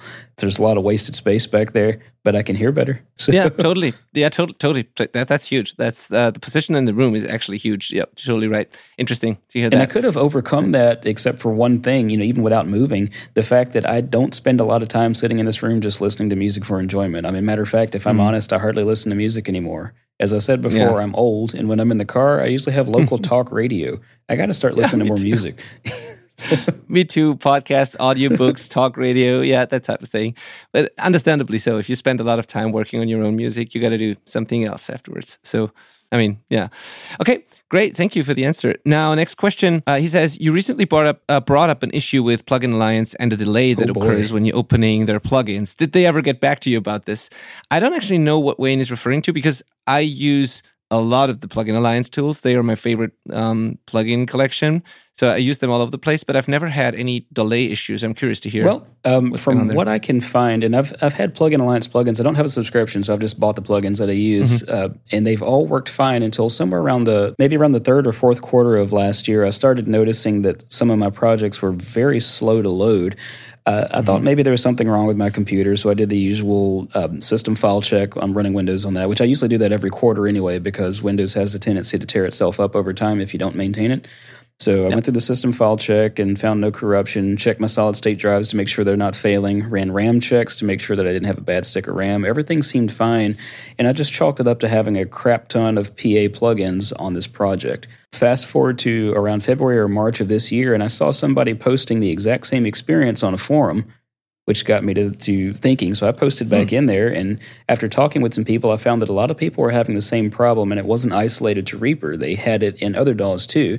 And I started noticing that even if I use those plugins in DaVinci Resolve, because I can load VSTs there in the Fairlight module, they would have a bit of a delay in loading as well. Further research suggested that Plugin Alliance introduced something that some programmers/hackers that have reverse engineered some things are calling the PA layer, that appears to be some type of copy protection. The thing that doesn't make sense to me is how it's affecting some people and not others. But when it happens, there's about a 3 to 5 second delay in loading per instance. So I put out a video about this and showed it. So you mean when loading the project? You mean, sorry to interrupt you, just to understand correctly. When loading the project, not a delay on a certain track, but when you open up the project, it just takes long to open the project. Is that what you're talking about? And now once the instance of the plugin is loaded, it performs flawlessly and doesn't take up a lot of resources. The plugins sound and work great, but if I've got 50 instances of random PA plugins across a project, that's 50 times 5 seconds or so that I have to wait for that project to load, whereas this time last year, the project would have opened in like maybe 5 to 10% of the time. And in the video that I made recently, what I showed and what I found is that some of their plugins, like the ones that are non-Plugin Alliance or Brainworks branded, like some of the SPL or Lindell plugins that don't have that PA or BX moniker, they don't suffer from this problem. And if you check the change logs on these plugins, all of the ones that open instantly have not been updated in probably the past year or two. But all of the Plugin Alliance and Brainworks ones, they will pause without fail pretty much every time that I can open up a project now and put one instance of SSL 4000G on it. It's going to take 5 seconds to open. And this is on a Ryzen 7 CPU, all solid-state drives with 64 gigs of RAM. Wow, that's interesting. I always thought that like it's a Cubase thing, that it just, whatever the latest Cubase version, just takes longer, because I noticed my project's taking longer too when I open them, but I didn't think about the PA plugins, but I have them all over the place. So my template is full and my mixes are full with PA plugins. And I was kind of wondering why it took so long, because I'm on an M1 Pro MacBook, which is insanely fast. And I was surprised by how long it took to open sessions, but I never thought about the PA plugins being the problem. So. Well, and when I posted that video and also on the forum response, I'd requested for people to try the test, doing it the same way that I did and just doing a blank project. That way it's not associated with a bunch of stuff on other tracks or anything that you've got in that project. Add a single track and load one instance of a Plugin Alliance plugin on it, preferably something that's branded properly, and time it, then delete it. And load another plugin, again from Plugin Alliance, that's not branded PA or BX. And most people experience the same thing. They said like the Lindell channel strip, for example, would load in a second or less, but the Brainworks channel strip plugins, whether that be the Console N or the 4000G or whatever, 3 to 5 seconds. Wow. Which is not that big of a deal, but if you've got several of them, yeah, totally. And so it got to the point where, like, the last response I got from them was in April. They did acknowledge that there was a problem, but they've not, at least not in my direct ticket, I can't tell that they've done anything to correct it. And a problem that I'm having with the Plugin Alliance ticket system is you can't add any response. So if you log into their website and try to add a response to the ticket, you get an invalid token request after typing in all your gibberish. Now, if you respond to their email, it'll send it to them and it'll append it to the ticket, but you can't do it directly on the website, which is kind of weird. Yeah, that's weird for sure. Okay. All right. Interesting. Again. I hope they fix it because I do like the plugins. Yeah. I just don't like having to wait that long for a project that shouldn't take that long to open.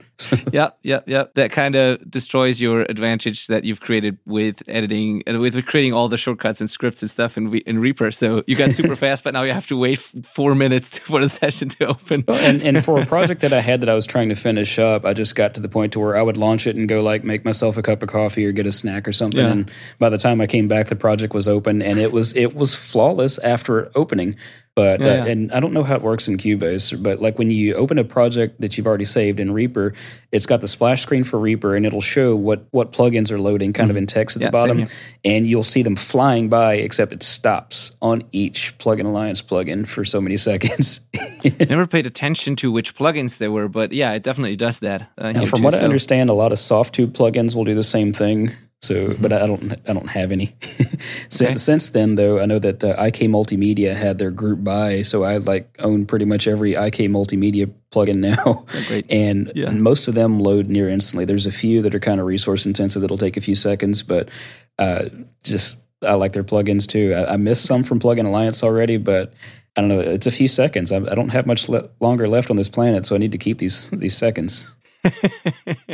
Yeah, totally right. I mean, yeah. I mean, it seems like such a trivial thing, and I would think nothing of it had it always been this way. But that whole thing of did this program? No, what program? What does he call it? Did this project used to load this slow? I'm pretty sure it didn't. And then finding out it's happening to other people, like at least I'm not crazy. Yeah, that's the thing. Yeah, thank you for bringing that up. I will pay attention to this now and do some experimenting. Cool, thank you. So, final question from Wayne is your ultimate plan to topple Kenny Gioia from his YouTube throne? I don't think that's possible. Kenny's good people, and I learn a lot from watching his videos too. So, okay, awesome. There's enough room for all of us. And even if I were to teach the same thing that he teaches, what I'm finding is a lot of people just prefer different teaching methods. So, I mean, I could say the same thing that Kenny's already said, and my audience will resonate with it just because I said it in the way that I say things. None of the things I'm teaching, I haven't invented any of those things. Maybe I have a couple of techniques that are unique to me, but but still, people find value, and this is true for almost anything. I totally agree. There's a scripture. I think it's somewhere in Ecclesiastes. I don't claim to be a biblical scholar, but it's something to the effect of how there's nothing new under the sun, and that is very much true. It's all rehash, especially with pop music. There is nothing new. It's all 1564. Yeah, exactly.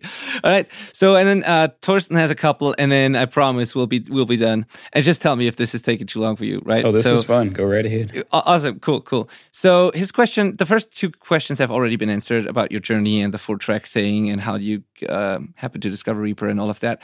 But the next one is really interesting, and this is and I'm just reading his question. I'm not saying that I agree with this statement.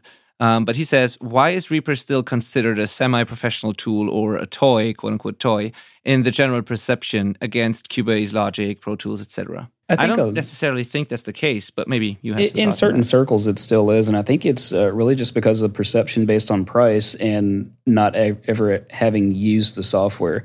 If we just simply take the name of the product, Pro Tools, just the fact that it has Pro in the title suggests professional. And now, I don't know if you can agree with this sentiment, but literally every studio I've ever been in, literally, where they're using Pro Tools, they're cursing it the entire time because something's crashing and breaking or not working. And in my mind, I'm like, why do you use this if it's that frustrating for you?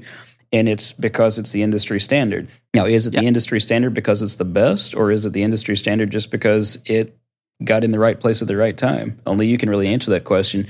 But I think that it's pretty much just strictly a matter of perception because, I mean, like you said with Myk Kalajian, or I don't know how to say his last name. Myk Kalajian. I would consider him a professional, and he uses it. Totally. And it's most definitely heavily in use. And for some reason, Reaper seems to be dominating the world in video game music. And you know what? I think part of it is also that people tend to defend things that they've invested a lot of money into. Like they tend to confirmation bias. Is that the right word? Yes, exactly. So, and back in the day, like when Pro Tools came about, in the 90s, when studios switched to Pro Tools, it was a significant investment to get a Pro Tools rig. You had to have the interface, the I/O, this was a 5-figure, sometimes 6-figure investment to get a full Pro Tools rig that would like have enough ins and outs for the console and all of those things. And those studios started to invest in the Pro Tools ecosystem, and they just didn't want to leave it, I guess, after doing that. And even to this day, I mean, it's more open now, but even like a couple of years ago, you still had to have a certain interface. And like now, if you want to use Pro Tools Native, you still need to have certain things, and it's quite expensive, and you have the yearly subscription. And once you are in that ecosystem and you've been using it for a while, I think it's hard to admit that it might not be the best thing. Right. It's like in IT, the concept of vendor lock-in. Like you've invested so much into the system, and it's frustrating you to no end, but it's like, well, I guess like with you, for example, if you were to switch to Reaper today, Reaper may be the best DAW on the planet, but you would ultimately end up losing time and money because of having to retrain yourself. Yes, so that's the only reason why I haven't tried it. Yeah, that are locked into using Pro Tools. I think that what's happening is kind of like how people that had analog and tape studios back in the day probably got really ticked off at people who started doing music and computers at all. And then now the people who've been using Pro Tools since day one are in the same position as those old studio owners of being ticked off at other people because they were able to get in and start doing the same thing for less money. Yeah, absolutely. But I also really think that it's kind of changing already. And a lot of the professionals, as you said, like Myk Kalajian, but others too, are using different DAWs. Cubase is pretty popular.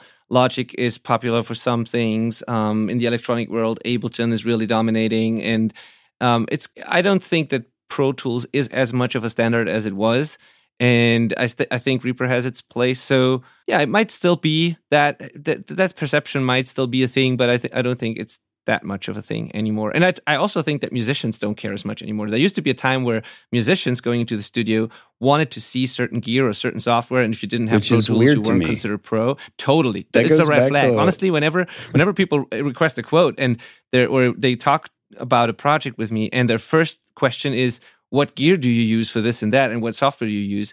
That's actually a red flag, and that's like, I immediately question whether I want to work with that person or not, because those are always the pain in the ass clients. True. And I think that also comes from this being a social media age, and they want to, I mean, I kind of get the idea of wanting to have the vibe and the aesthetic of a proper studio with all that gear so you can take pictures of for your socials and stuff. But on the flip side, it's like, do you not just care about the final product? That's like when I was talking earlier about trying to dictate to a carpenter what tools he or she has to use. If I hired you to build a house, it's because I don't know how to do it. Yeah. So exactly. Why should I tell you what tools to use and want to micromanage all your steps? Yeah. But that's changing already, I think. On the whole concept of being pro as well. One thing that some people are a little bit nervous about with Reaper is the fact that do you know much about the developers? No, I know a little bit about, like, I've obviously listened to podcasts and but not really. There's not really a company. It's Justin Frankel and Schwa, who's John Schwartz. To my understanding, there is a contingency plan in case something bad were to happen. And as far as support, you can email support or you can get on the forums. There's not like a phone number that you can call, and that scares some people. But I would want to counter that with, have you ever called Microsoft? They've been they've called me, or at least they're the fake Indian call center guys claiming to be from Microsoft, but I have never called them. Well, there's lots of big companies that have a huge support team that offer terrible support. Yes. I've never had to deal with Avid support, so I don't know if they're good or bad. But just based on the cursing, like I've learned all sorts of profanity being around studios using Pro Tools. I'm going to guess that support is not that good. Yeah, same with Cubase. To be honest, I love Cubase, and whenever I got a reply from them, it was helpful, but it can take them weeks or sometimes months to reply to any. So I don't even bother asking Steinberg support. So well, what's weird about Reaper is the community is like a bunch of rabid wolverines, and they are quick to tell you. I've said it before, but Reaper users are like vegans in that they're Reaper users. They'll tell you, but they're also some of the most helpful people that I've come across. Don't get me wrong. You still have opportunity to be berated and be told to read the manual, but by and large, the community is very helpful. And I've been in situations where I had a client in studio and would come across something that needed to be done. I'm like, I have never done this before, and I'm not sure. So I'll hop on either my own Discord server or just hop on the forum and post a question, make some coffee, give the client some coffee. Let's sit and talk for a minute, and 5 minutes later, there's my answer. Which to me is better than sitting in a calling queue.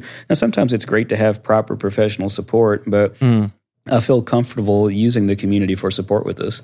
Totally. So totally. I guess I can understand from a studio perspective, someone being nervous about not having true support.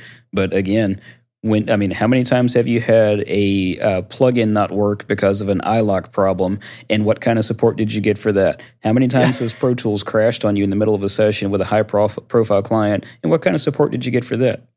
Yes, exactly, 100%. So all things 100%. Being equal, I'd rather pay $60 for crappy support than a subscription. Absolutely. Cool, thank you. Next question, are you all in the box, or do you work with analog outboard?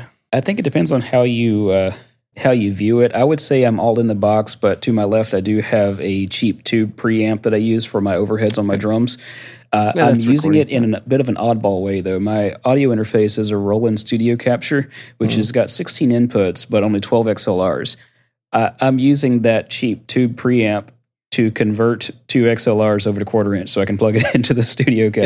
Into the line input. It does add a little bit of color, but I can't say I'm actually using it for that. Yeah, it's totally fine. The Studio Capture has additional line inputs that you want to use, so you need more mic pre's for that, right? I absolutely love that interface. The only negative I have to say about it is the only way to expand it is to buy another one. Like, I can't add anything to it with ADAT. No ADAT? Oh, but I would gladly buy another one of these if I actually needed it. I want it. I've got the money for it, but I can't justify it. Okay. So it has the automatic gain thing, right? Yes. That, the new audio interfaces have too. Right. When I go to track my drums, it's usually just me. Have you seen either mine or anybody else's videos on the web interface for Reaper? No, I haven't. Reaper has a web server built in. And on my local network, I can get on my phone and go to rc.reaper.fm. It'll find my computer, and I can choose to either show the mixer, where I can control it from my cell phone, or I can create, this is the cool part, I've got a headphone amp back there that's routed from one of the outputs on my interface, and I can create a headphone mix and mix my own headphone mix from my cell phone independent of the main mix while I'm sitting back there at the drums. But back there, I can click a button in my remote session to the computer and gain stage myself just by hitting auto sense and playing for a few seconds. And that's done. That's totally awesome. Yeah, that's totally awesome. I love that feature. The new audio interfaces have that too, and I think it's brilliant. What I'm curious about that, because I do, part of me wants to buy one even though I don't need. That's the bad part of gear acquisition syndrome. I don't really need anything, but I want stuff. I want to try the Audient product, and I know that can be expanded by ADAT, but I am 99% sure that if I expand it through ADAT, that auto gain stage function is not going to work on downstream equipment unless Audient comes up with their own that somehow ties into it. If that's the case, of course, you're still stuck in their ecosystem, so I'm better off just buying another Roland Studio Capture unless the audience has some kind of other magical feature that I can't live without. Yeah, you're totally right. I haven't thought of that, but yeah, you're totally right. There's no way you could do that over ADAT. That would only work for the audience inputs on the thing itself. Yeah, but still great thing, and the Roland looks great too. Yeah, totally, me too. It's great. Yeah. Okay. So, are you in the other than the preamps? But are you, when you mix in the box because you just didn't you couldn't justify or didn't want analog equipment? Is it more convenient, or do you actually believe that DAWs are just as good sounding or even better sounding?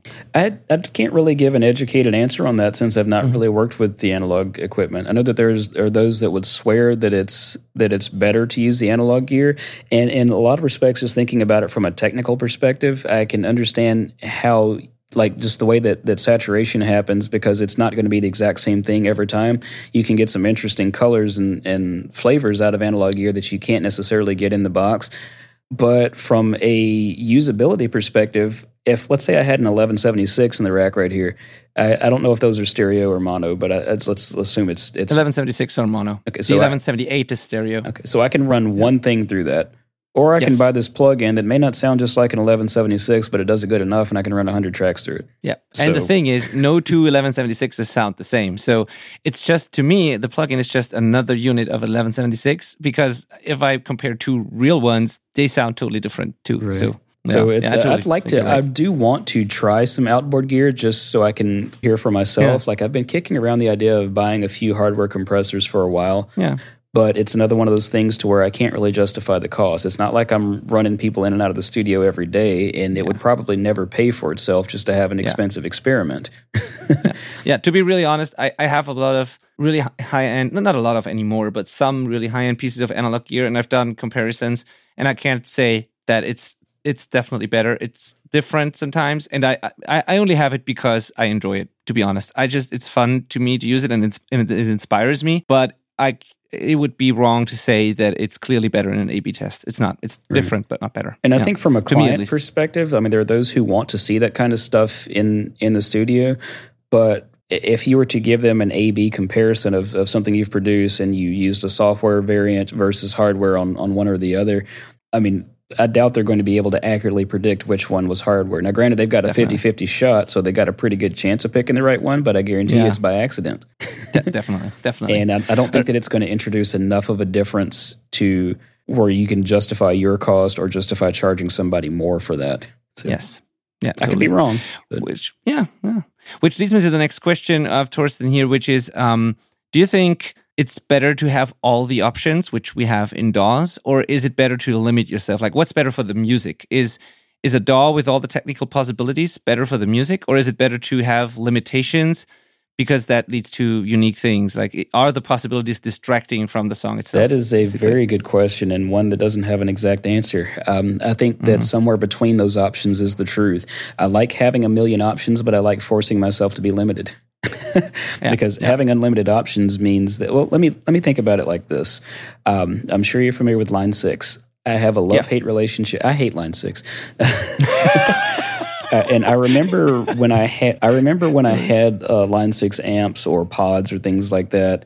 And now, I mean, I've dumbed down my guitar gear significantly. I've got one amp, and it's a Boss Katana, which is a glorified Line 6 that sounds good.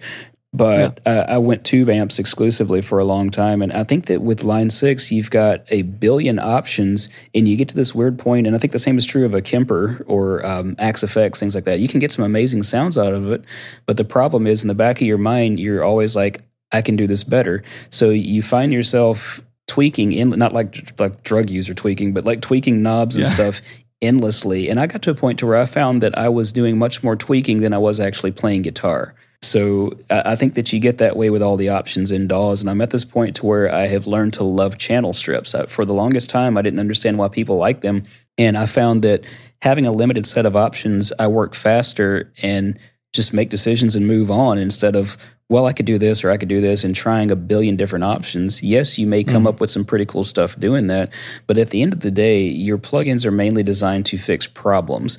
There's some that are designed to fix and address specific problems, and others that are designed to introduce different colors or flavors or whatever you want to call it, creative elements.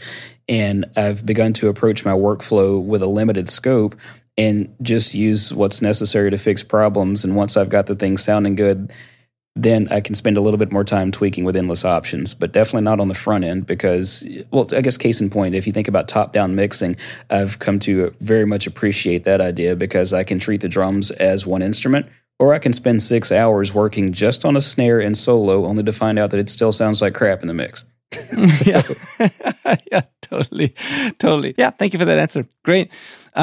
Next thing, guitars or bass first? This question is like an ongoing thing in our community too. And a thing between my co-host Malcolm and I, he can't be here today, by the way. He's shooting I don't know exactly what he's doing. He's doing a lot of film audio stuff, so he's probably on some Netflix show or whatever. Oh, well. Yeah, he's doing like location sound, and he can't talk about the projects he's doing, and he always gets to talk about it after the fact. So I don't exactly know what he's doing right now, but he can't be here. But the thing is, he says he does the, I guess, more traditional thing of like when he does overdubs, he does bass, like drums first, then bass, then guitars. I'm a big believer in doing, not every time, but most of the time, doing rhythm guitars first and then bass, because to me it's easier to spot tuning problems. And to me, most rock songs or most songs that I work on are written on the guitar, and it just often makes sense to get that down first and then record the bass. But I know most people do bass first. So anyway, what's your opinion? I think I'm backwards on that. I actually like to record rhythm guitars first, but not permanent. I just need to get the guitarist in to record scratch tracks. That helps me to lay out my project and label all the different sections. I've got a tool that I use in Reaper that a developer named X-Rame. His real name's Raymond something or other, but that's the other thing with Reaper is there's lots of community-built plugins or extensions, whatever you want to call it, and this is one that he just calls Region Clock. What that does is, since I've got these two monitors, I'll put Region Clock up on this other monitor. Since my drums are in the same room but way back on the opposite side, it gives a visual representation as to what section of the song you're in and which section is coming up. So if I can get the guitarist to come in first and help me to map out the project to where I kind of know how the song's going to go and have all the regions mapped, then the drummer can come in, have the scratch guitar as a point of reference, but also see on the screen across from him which part of the song they're on. Then I can get the drums tightened up and then bring in either the bass player or the guitarist. I usually like to do the bass player after the drummer so they can make sure that the bass and the kick are locked in. But sometimes I'll bring the guitarist back in to go ahead and redo his scratch tracks and tighten those up. I don't care how tight he gets it the first time because it's literally just for reference. Because there's nothing worse than the drummer having nothing but a metronome to record to. Yes. And there's no good answer, though, because it's like everybody needs to hear something to keep their place. So as long as you pick something other than the drummer first, you're usually in pretty good shape. Yeah, I agree. Awesome, thank you. So now we get to the final batch of questions, which are all really quick ones, nothing too in-depth You say here. that. I've been going kind of long on these. No, these are, I mean, who knows? So how would a meeting with Kenny Joya, John Tidy, and you look like? And will the universe be the same after that collision of the giants? Wow. I think that it would probably be about like this, just a few guys just talking shop and trading stories. I mean, I talk with John pretty frequently. I've never spoken with Kenny outside of just like private messages and stuff. But I mean, John and I are friends, and John actually taught me how to edit drums. I just beat him to the punch in making the chorus. I think I talk about that in the drum editing course, but I first learned how to edit drums by hiring John to edit some drums for me and film it. I wanted to learn how to do it, and I had recorded a drummer in the band that I was in at the time. It was my first time recording a band, and just wanted to learn how to do it right. So awesome. I've taken his methods and modified them slightly and managed to sell it. So awesome. Great. So the universe will likely be exactly the same. I think that if we were to come together, it would be about like the Hadron Collider being fired, and it would probably create something catastrophic, but we wouldn't remember it, and it would be like the Mandela effect. And the next day, nobody even has a clue who we are. Yeah. Okay. Thank you. Perfect answer. And Reaper's new name is Pro Tools. Yeah. Cool. Rolling Stones or Beatles? Rolling Stones. Cool. Awesome. Yeah, that was an easy one. Okay. The next one is also interesting. I've never thought about that pair, but like Dave Grohl or John Bonham? That's a tough call to make because they have similar styles, actually. I mean, Dave, I think, is probably a bit more energetic, but he definitely has a rawness to his playing that I really appreciate. The same is true of John Bonham. So I'm gonna make up my own answer for this one and say they're baby. Perfect answer. Awesome. The Simpsons or Futurama? Ooh, dang. Futurama. The symptoms. Okay, that's your answer there. You said they're baby, now the answer to this is The Symptoms. Yeah. I would have to say The Simpsons on that. I like both shows, but I find it interesting how the predictions that are made in The Simpsons are accurate. Oh, yeah. That's creepy sometimes, actually, but yeah. I think that maybe Matt Groening is a time traveler, or maybe he's responsible for the Hadron Collider. Yeah, totally. It's insane. Sometimes even the background and the scenes is like exactly what happens later in a photo or something. It's crazy. It's like Nostradamus resurrected or something. Yes, exactly. Awesome, thank you. And final question: what future improvements would you like to be implemented into Reaper? What's still missing despite it having so many features? I think that I would like to see an easier method for routing. Routing is pretty much easy. Like if I want to create a bus out of my drum tracks, I've got a hotkey bound to where I just highlight all of my drum tracks and I press a key and it creates a folder track, which in Reaper is a bus. It routes all the audio through that folder track. But sometimes I want to create a bus that's not a folder just so I can place all my buses in one place. I found that I can easily route all the tracks that I want to the desired track, but then it takes me an extra step to take them out of the master instead of being able to do that all in one shot. So there's just a few things in routing that are not quite as intuitive, or the way that it's displayed on screen makes it seem a little bit more complicated than it probably should be. I would definitely like to see some of the defaults changed with regards to the folder structure like we talked about before with the organization of projects.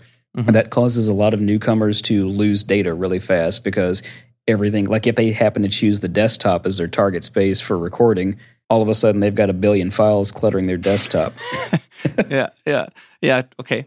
Outside of that, I think about the only thing that I could think of right off the top of my head is I really wish that the graphics were SVG files instead of PNGs. That way they are infinitely scalable even at incrementable percentages. So like right now, Reaper is great at 100% or 150 or 200%. But if you like to use 120 or 125 or 101, you're just kind of out of luck. Okay, cool. I had no idea. Okay, cool. Thank you. I want to say thank you to Torsten and Wayne for all these amazing questions. Torsten is in a band called Love 40 Down from Germany. They are a punk band. They are super amazing. And Wayne is from the UK. He's a mixer. And I think his website is waynecolsonmixing.com. So you can look him up too if you're listening to this. Thank you for submitting all these questions. And both are Reaper users, obviously. So... yeah, and thank you, Myk, for answering these questions. It's been way longer than I thought this would be. My apologies. No. It's not weird. Because it's of like you. I don't like talking, but at the same time, I'm long-winded. Not because of you, but because of, we had so many things to talk about, which is amazing. And I'm very grateful that you took the time to actually do that. So where can people find you, and where do you want to... where should we send people? Because there will be show notes for this episode, and I'm going to put all of your stuff in there, like the editing course, your website if you have one, the YouTube channel. Like, where should we? I'm pretty easy to be found. If you go to letstalkaboutreaper.com, that will take you to the YouTube channel because I'm too lazy to build a website. Awesome. Okay, we'll do that, and we'll put that in the show notes. And your editing course can be found at promixacademy.com. That is correct. And if any, as far as the Discord server, if anybody would like to take part in that, on any of my videos over the past year, there'll be a link in the description to join us on Discord. And awesome. If anyone wants to follow me personally for whatever reason and see pictures of my dog and family, you can find me on Facebook under my actual name. Perfect. Awesome. You have Instagram as well? I have one. I don't use it very often. I got to look it up real quick because I don't remember what name I go by there. It's probably my own name. I've always just gone by my name. Yeah, what is it? I don't even know how to work Instagram. Okay, it's Myk.Robinson on Instagram. Perfect. I'm going to put all of these things in the show notes, and then you can go wherever you want. But I think the YouTube channel is the first thing people should check out because it's so insanely valuable, helpful, spot on. Like, as you said, like short videos, but information packed and also relaxed. I like the like, honestly, dude, like the thing you do so well that I found pretty fascinating when I was watching the videos was that the videos weren't long. There's everything you need in a 10-minute video, and it doesn't feel rushed, and it's just relaxed and chill, but still get all the information. That is what I found fascinating and what I really liked about those videos. Yeah, I hope to keep it that way because it's like I love the short videos, but at the same time, I hope to get to a point to where I can eventually quit the day job and find a way to use the creative to make at least the same amount that I'm making now. But short videos does not do well for monetized channels. But even when I try to make myself make a long video, I have a hard time stretching something past 10 minutes because it's like when I'm looking for something on YouTube, in some respects, I like the long videos, but sometimes, like, can you just get to the point? And if you start one more video with "It's your boy," I will stop watching.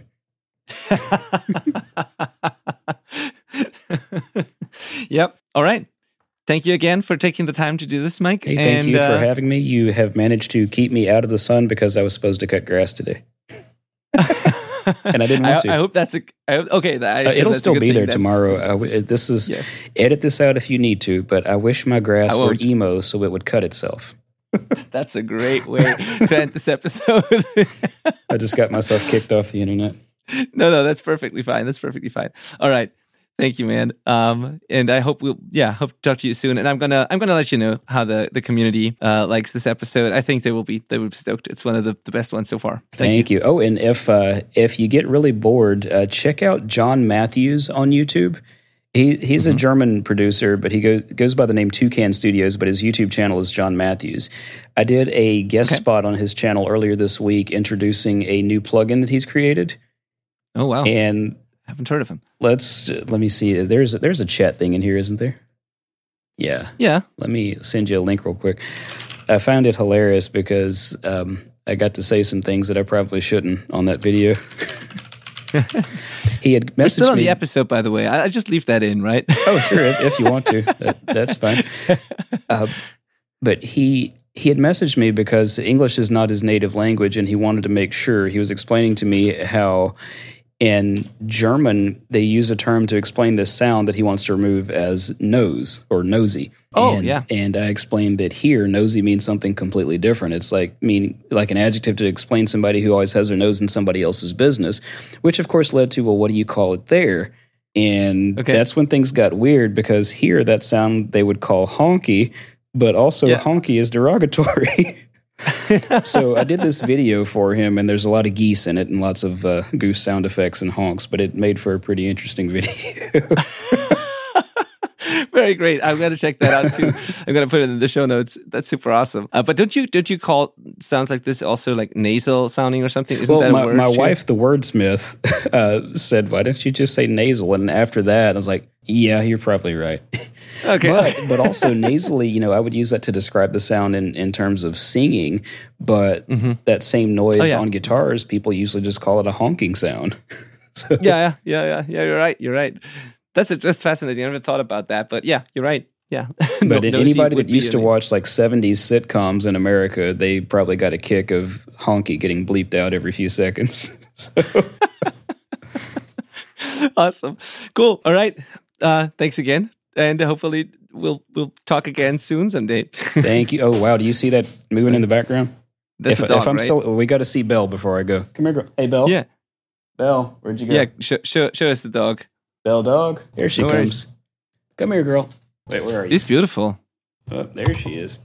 Hey, girl. Belle dog. Give me 5, kid. Wait, I can't work this camera upside down. She's not cooperating. But I've seen her. She's beautiful. She's beautiful. Thank you. She is a large one. Yeah, she is. Right, awesome. Speaking of, I guess I got to take her out now. You ready to go outside, girl? Yeah. All right. So, bye, Myk. Okay, thank you. We'll see you next time.